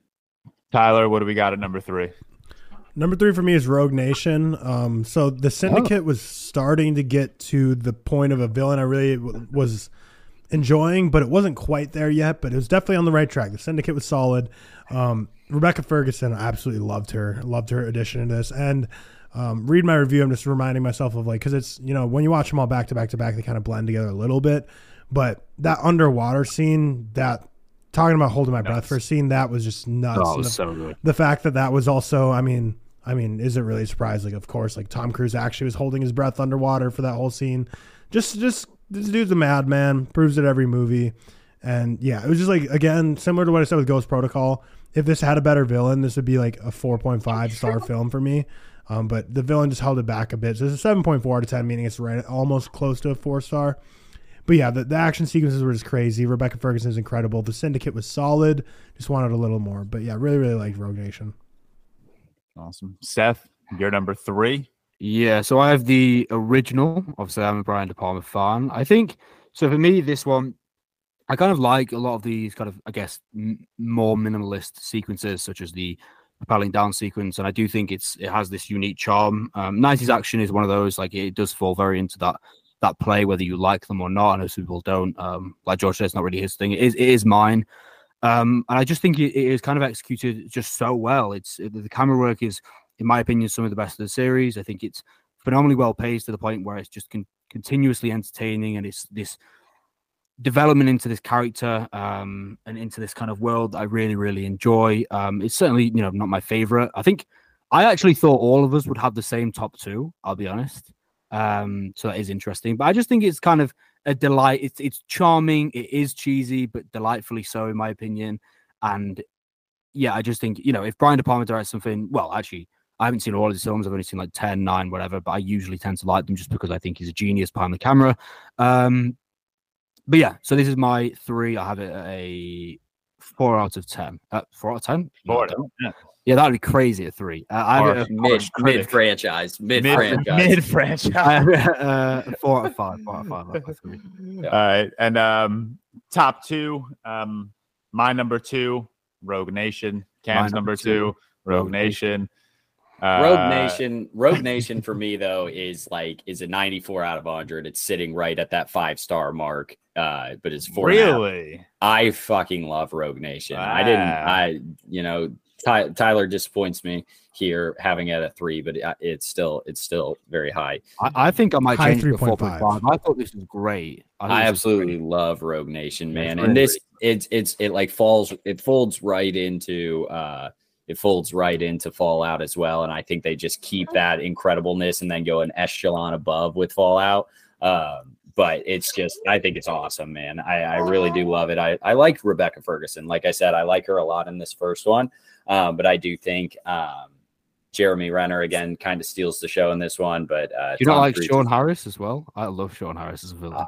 Yeah, I guess. Yeah, I do. I like, is that, what's his name? Who's Sean Harris again? I know. The one with the funny voice, the English guy. Yeah. Is that not? And I'm completely blanking because Solomon. Is that Solomon Lane? Yeah, Solomon Lane. Okay. Yeah. I forgot. I'm blanking. I did not rewatch these, so I don't remember them perfectly, other than Fallout. But Solomon Lane is so damn good, and I like that he's used in Fallout as well. Like that kind of feels presence, like, isn't he? Yeah, I love it. Yeah, exactly. It feels like it's a connected universe at this point, or a connected franchise, I should say. But yeah, really love Rogue Nation. Also, I love the idea of there's just these rogue agents out there that you gotta everyone's gotta find or whatever. Huge fan of that.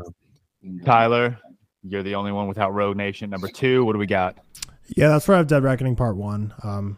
Again, we talked about a lot. I just really think Haley Atwell's edition I've really, really enjoyed. Palm Clementif was incredible. And I really think, to me, the hand-to-hand combat was the peak of this franchise so far. But yeah, looking back at my other reviews, it looks like it's not as many incredible, iconic moments that I can remember. But yeah, we talked about it long enough. But yeah, it's number 2 for me. If I rewatch the franchise, it might shift around a little bit because I think I am a little lower on Rogue Nation and Ghost Protocol than I should be. But yeah, I really, really enjoyed Dead Reckoning Part 1. I was eating every second up when I was in that theater. And then number 1, across the board, we all what a surprise. we all have the same number 7, and we all have the same number 1. Everything in the middle gets a little jumbled, but Mission Impossible Fallout. I think we all have this at a 4.5 out of 5, except Cam, I think, was it a 5 out of 5. 4. Tyler's a 4 for you? Okay. Well, either way, it's number 1 for all of us. For one of us, it's one of the greatest action movies ever. For 2 of us, it's a very solid action movie. No, take that back. For 2 of us, it's one of the best. I mean, for me, it's one of the best action movies ever, too, actually. So I said, the first thing I said, and I don't say this to Cameron a lot, because Cameron is a franchise guy and I'm not. The first thing I said, I messaged to the group chat and I said, Cam, you were fucking right on this.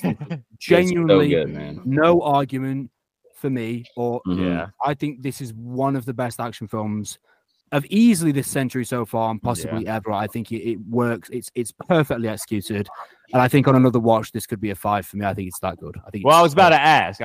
You just said it's perfectly So what? Right now, what's holding it back from a 5 out of 5 for you? When it comes to action, there is always things that I don't love. I think the film is perfectly executed in itself, but I just have a thing where action where I doesn't push the boundaries. And for me to give a film on a 5, I guess on first watch, I need to have where I love every single second. And I think Fallout is perfectly executed, but there is a few duds in the mold sometimes. But I think as an action film, this is an action film of this ilk. It's about as much as I can love it, because it's like, okay, for example, when I watched Dune for the first time, I said that I thought Dune was one of the best sci-fis of this century. I gave it 4.5. And that's not me giving it disrespect, because I haven't got any other sci-fis this century at a 5. Do you know what I mean? Yeah. And with Mission Impossible 4, I haven't got any other action film, all-out action film. There's only 2 action films I have ever at a 5-star. So me giving this a 4.5 is kind of the biggest compliment, because they're not my kind of sort of films. And I think Fallout is one of those films which could be that in the future because I think it's that good. I think it's really, really good. Really, yeah, really that's. I think Fallout is, like I said, narratively, I've never like thought there's anything special about the Mission Impossible movies, but this is the one movie where like I genuinely like love the story. I love the character work. It's like just one of the most like it can be so endearing at times between Ethan and Ilsa, as well as Ethan's ex-wife. I think the chemistry of the group between like Simon Pegg and Luther is just at its best in this movie. And again, the story is just compelling. Dead Reckoning, I don't think like the entire AI, story that we got was the most engaging thing. The thing that really held me on to Dead Reckoning, and the reason I loved it as much as I did, was because of the action set pieces and our characters.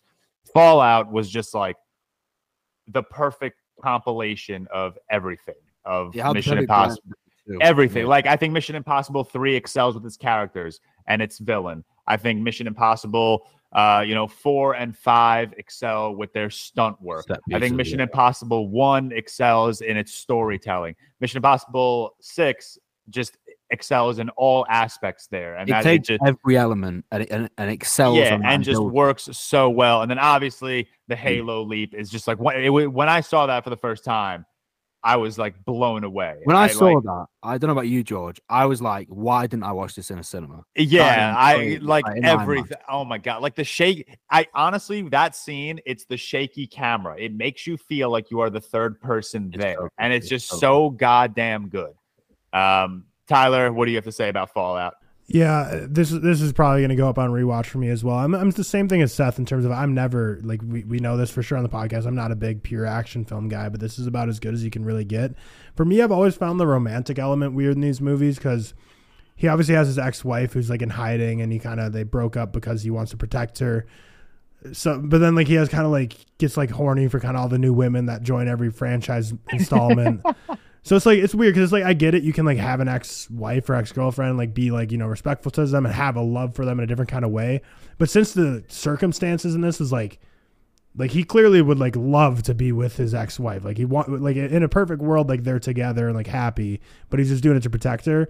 So I always found, and like this one kind of brings her like back in a little bit to the fold. So I always found it kind of weird. Like I was like, it's just weird. Like with like Ilsa and like them kind of like, having a little will they, won't they, while also like his wife is like in hiding, but like coming back. And I was like, that's the only thing that like made it weird for me. But everything else I loved, like Henry Cavill, like incredible. I think it's funny when this was filmed, everyone's like, oh, why is Henry Cavill like having to ruin like some DC shoots because he has to have a mustache for a Mission Impossible movie? And then the movie came out and everyone's like, oh yeah, this deserved it. Yeah, this is one of those where I'm so happy they stood their ground because Henry Cavill has never looked better in a movie than with his mustache. Yeah, he rocks a good mustache. Yeah, exactly. And I think you could rock anything at this point, though. Probably could. I saw a tweet that I completely agree with, and I think is hilarious. And it's like, if you look at Henry Cavill's filmography, he's in some of the shittiest movies, and then all of a sudden, one of the best movies of the 21st century, just because he fucking is. Like, he comes out of nowhere in this thing, and is the best part of this movie. It gets memed for the shirt pocket and gets memed for like everything else, but that is quite weird though. I didn't notice that. It's quite odd. Yeah, him loading his gun or his arms, coolest thing ever.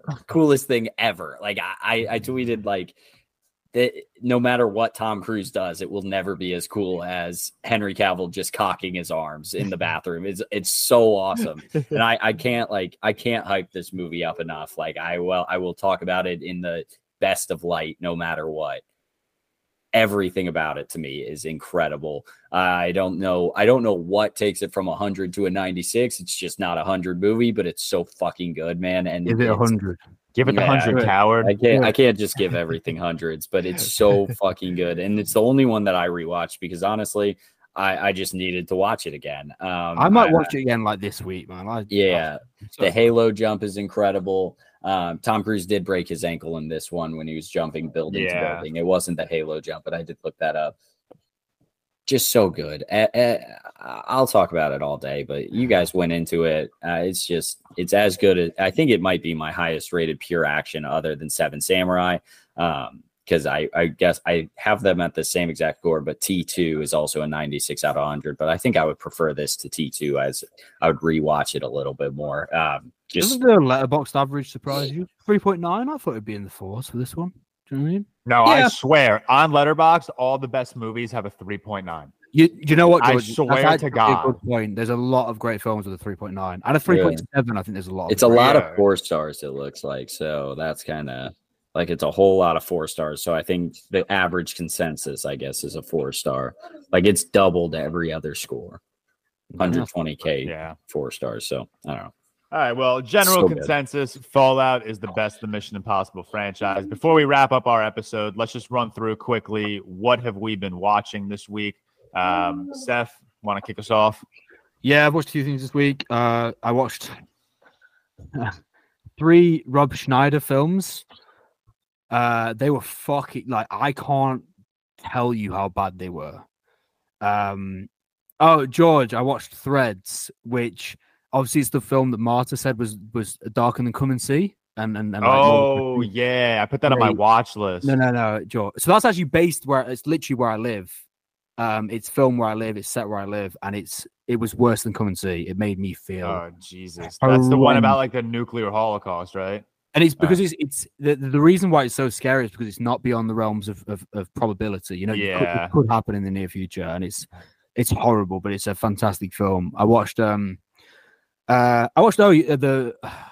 Meyerowitz stories. Meyerowitz, yeah. That was really good. Really, really liked that. I think that was brilliant.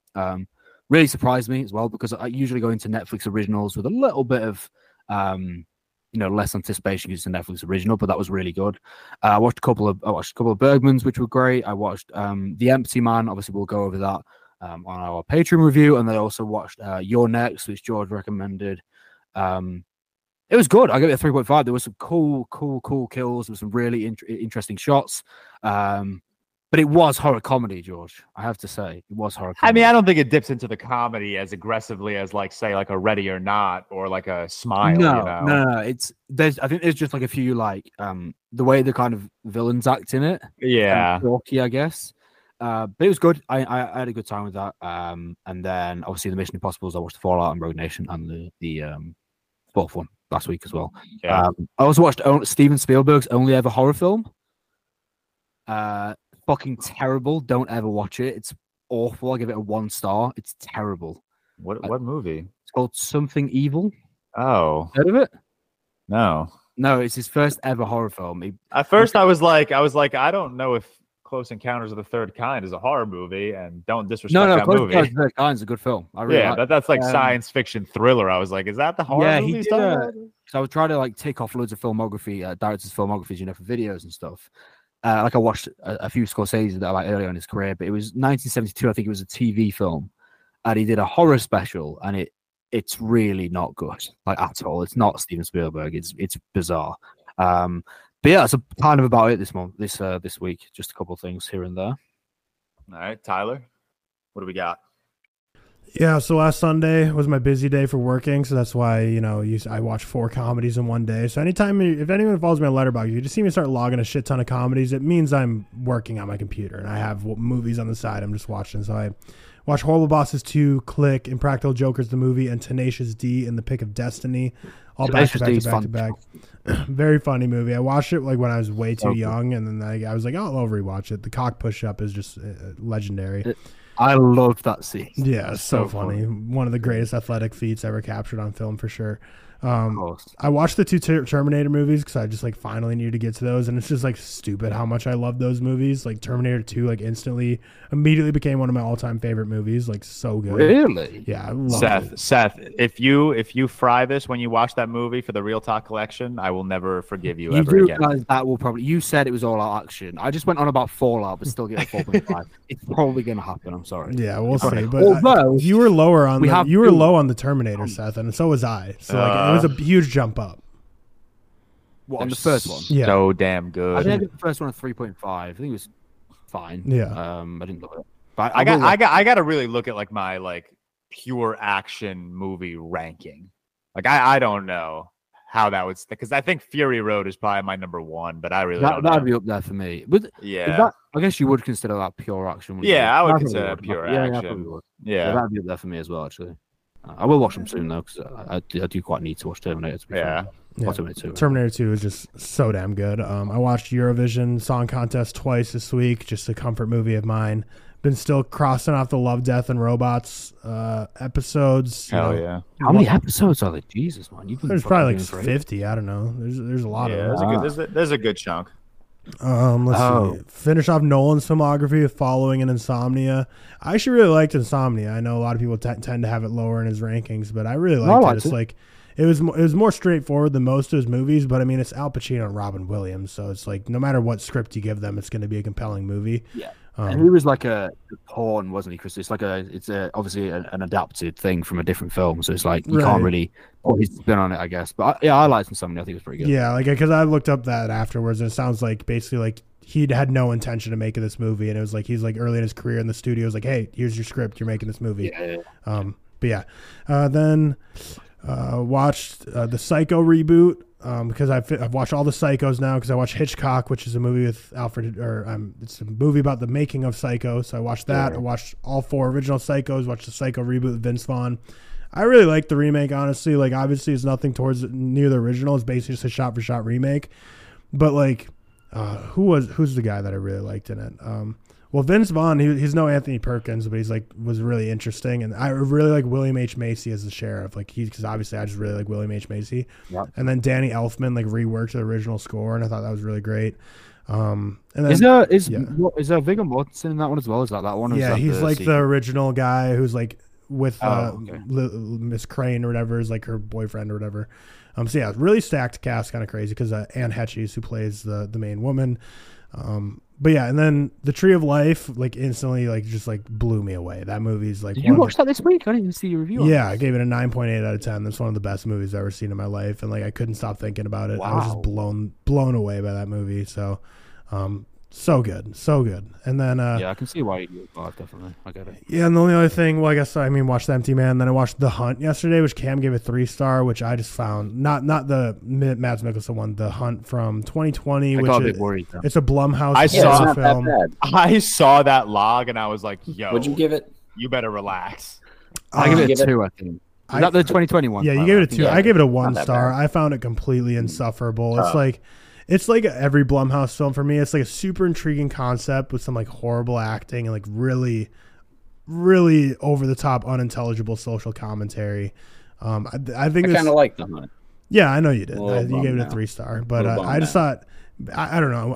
Seth and I just watched The Most Dangerous Game last week, and like this is clearly a modern adaptation of it that injects like a ton of like social and political commentary that I just thought was really dumb, and I just didn't really like any of the acting in it. But they did the classic like. Speaking of Psycho, did the classic like let's have a bunch of big name actors in this that people know, and then just like kill them immediately. So that was kind of fun, I guess. But yeah, I don't know. I didn't care for it, but that's all I've been watching. Cam, what are we watching? Nothing this week. Fallout, Dead Reckoning. What else did I watch? Second movie we're reviewing today, The Empty Man, which sucks because that movie wasn't even scary. But then like I closed my eyes and I'm like, I'm gonna get killed by the Empty Man now. I watched The Death of Superman, just moving through. Good movie. Moving through the DCAU still a little slower now, and then also turned on 65. It's not as bad as Tyler says, but it's not good. It's okay. Yeah, it's fine. Adam Driver carries that movie on his shoulders. You gave it a 1.5 though, and a Cam 1.5 is like a Tyler 0.2 out of 10. I don't know if that's true because I have 100 half stars. Yeah, so but I give low half movies. stars, you actually look for things. They're bad, man. Star. 1.5. It sucked, but it wasn't a half star, I guess. That's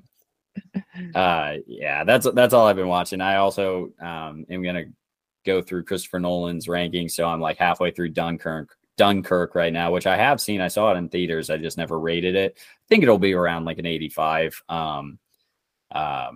Around there is my guess based on what I remember, and then halfway through it, what I'm feeling so far. I think I'm going to rewatch Dunkirk later. Actually, what haven't you seen from Nolan still, Cam? What's up? What still have you not seen from Nolan? So Following and is it Insomnia. Following and Insomnia are the only two I don't have rated, and then Dunkirk I also don't have rated. So I'll get those checked off this week. It's weird that Following's in the Criterion Collection. That's why I went on a huge binge of looking at the Criterion Collection. Yeah. I swear they just randomly pick movies to throw in there. There's no rhyme or reason for half the movies. Well, it's whatever movies they get the right to put in their collect, because You have to restore them. Yeah, they have to get those. So maybe okay, I don't know. They probably shoot their shot with every movie. Mm-hmm. They specifically go for a lot of directors' avant-garde films, the early films, the art house films, the low-budget stuff as well. Yeah, because it's easier to get out the rights off as well. Yeah, but I didn't know that was a criteria. That's really interesting. Yeah, it's Christopher Nolan's only Criterion movie. Yeah, Triangle of Sadness is in the Criterion Collection. Mm-hmm. Yeah, and that cover bangs. Yeah, it does bang. I've never even seen the movie, but it does bang. Yeah. I haven't watched The Chunk. I kind of also pulled a Tyler with the comedies: Hot Tub Time Machine, Neighbors, Horrible Bosses. Hot Tub Time. I used to. I still laugh. It's fine. I continued my mutuals recommend movies. I was recommended The Covenant, not like the Guy Ritchie, Jake Gyllenhaal movie, the 2006, I guess, fantasy supernatural movie. Really bland, but kind of recommended that. I've just Kevin told me it was one of his guilty childhood pleasure films, kind of thing. Yeah. But whatever. I saw Gran Turismo. Couldn't post a review on it because the embargo doesn't lift till the first week of August, but better than I thought it would be. I guess I'll just. Is that the one about the kid? This in trailers about the kid who's yeah. Way better than I thought it would be. Biggest difference in first and second halves of a movie in terms of quality I've ever seen. First half was the film. It is, isn't it? Is what? Is this the first Gran Turismo film? Yeah, probably. I don't know. Okay. But yeah, first half was not good. Second half kind of banged. Seth, I actually won't be mad at you if Terminator 2 isn't in the Criterion Collection because I fucked up the father. I gave it a 4.5 out of 5. Yeah, but you give it a Real Talk Collection. Real Talk Collection, not Criterion. I mean, Real Talk Collection. Better collection. The better collection. Yeah. You give it a 4.5. Okay. Yeah, gave it a 4.5. I really, really, really fucking liked it. But I think at the end, I don't know. It's weird. Cry? I did cry, yeah. Okay, good. That's fine. But it's weird. It's okay. So the reason I don't give it a 5 out of 5, even though I think it's a really perfect movie, is that I just have so much trouble relating to this. I've never experienced this in real life, which I find weird to say because I've never experienced Batman in real life, but I still give that movie a 5 out of 5. Weird example. But yeah. So I don't know. It just it kind of held me back, but no, all things considered, a fantastic fucking movie. I'm upset it took me this long to watch. I will also say, and I don't know if this is a hot take in the father movie community, I still think Riz Ahmed should have won the Oscar over Anthony Hopkins. Really? I mean, I don't hate it. I think Riz Ahmed was. I think Anthony Hopkins was stunning, and I think he was probably the second best that year. But I still also think Olivia Colman is probably just as good for me in the fall. Yeah, Olivia Colman is disgustingly good in this movie. I don't get how people are this good at acting. But yeah, that's about it for me on the weekend. And then The Empty Man, which we'll talk about on Thursday, I believe. But yeah, that wraps up Real Talk episode 45. Thank you guys for sticking around for our Mission Impossible episode. Drop a comment if you're watching this on YouTube. Let us know your Mission Impossible rankings. I'd love to see how you guys stack up with our ranking, of course. Instagram, Twitter, TikTok. Throw us a follow. Subscribe to us on YouTube. Rate us 5 stars on Spotify. Follow us on Apple Music, on our Apple Podcasts. We're all over the place, and obviously your support means the world. Don't forget to check out our merch. Like I said at the beginning of the episode, the support on the merch has been unbelievably amazing so far. Tag us in all your Barbenheimer wares. Yeah, make sure this week on during Barbenheimer, I'm trying to see everyone pulling up with their Barbenheimer shirts. So tweet us, send us the pics, let us see your sick fit for Barbenheimer. I'm so excited for this double feature. It's what a time to be alive. But that wraps up episode 45 of the Real Talk Podcast. Thank you guys for sticking around, and we will see you in a few days.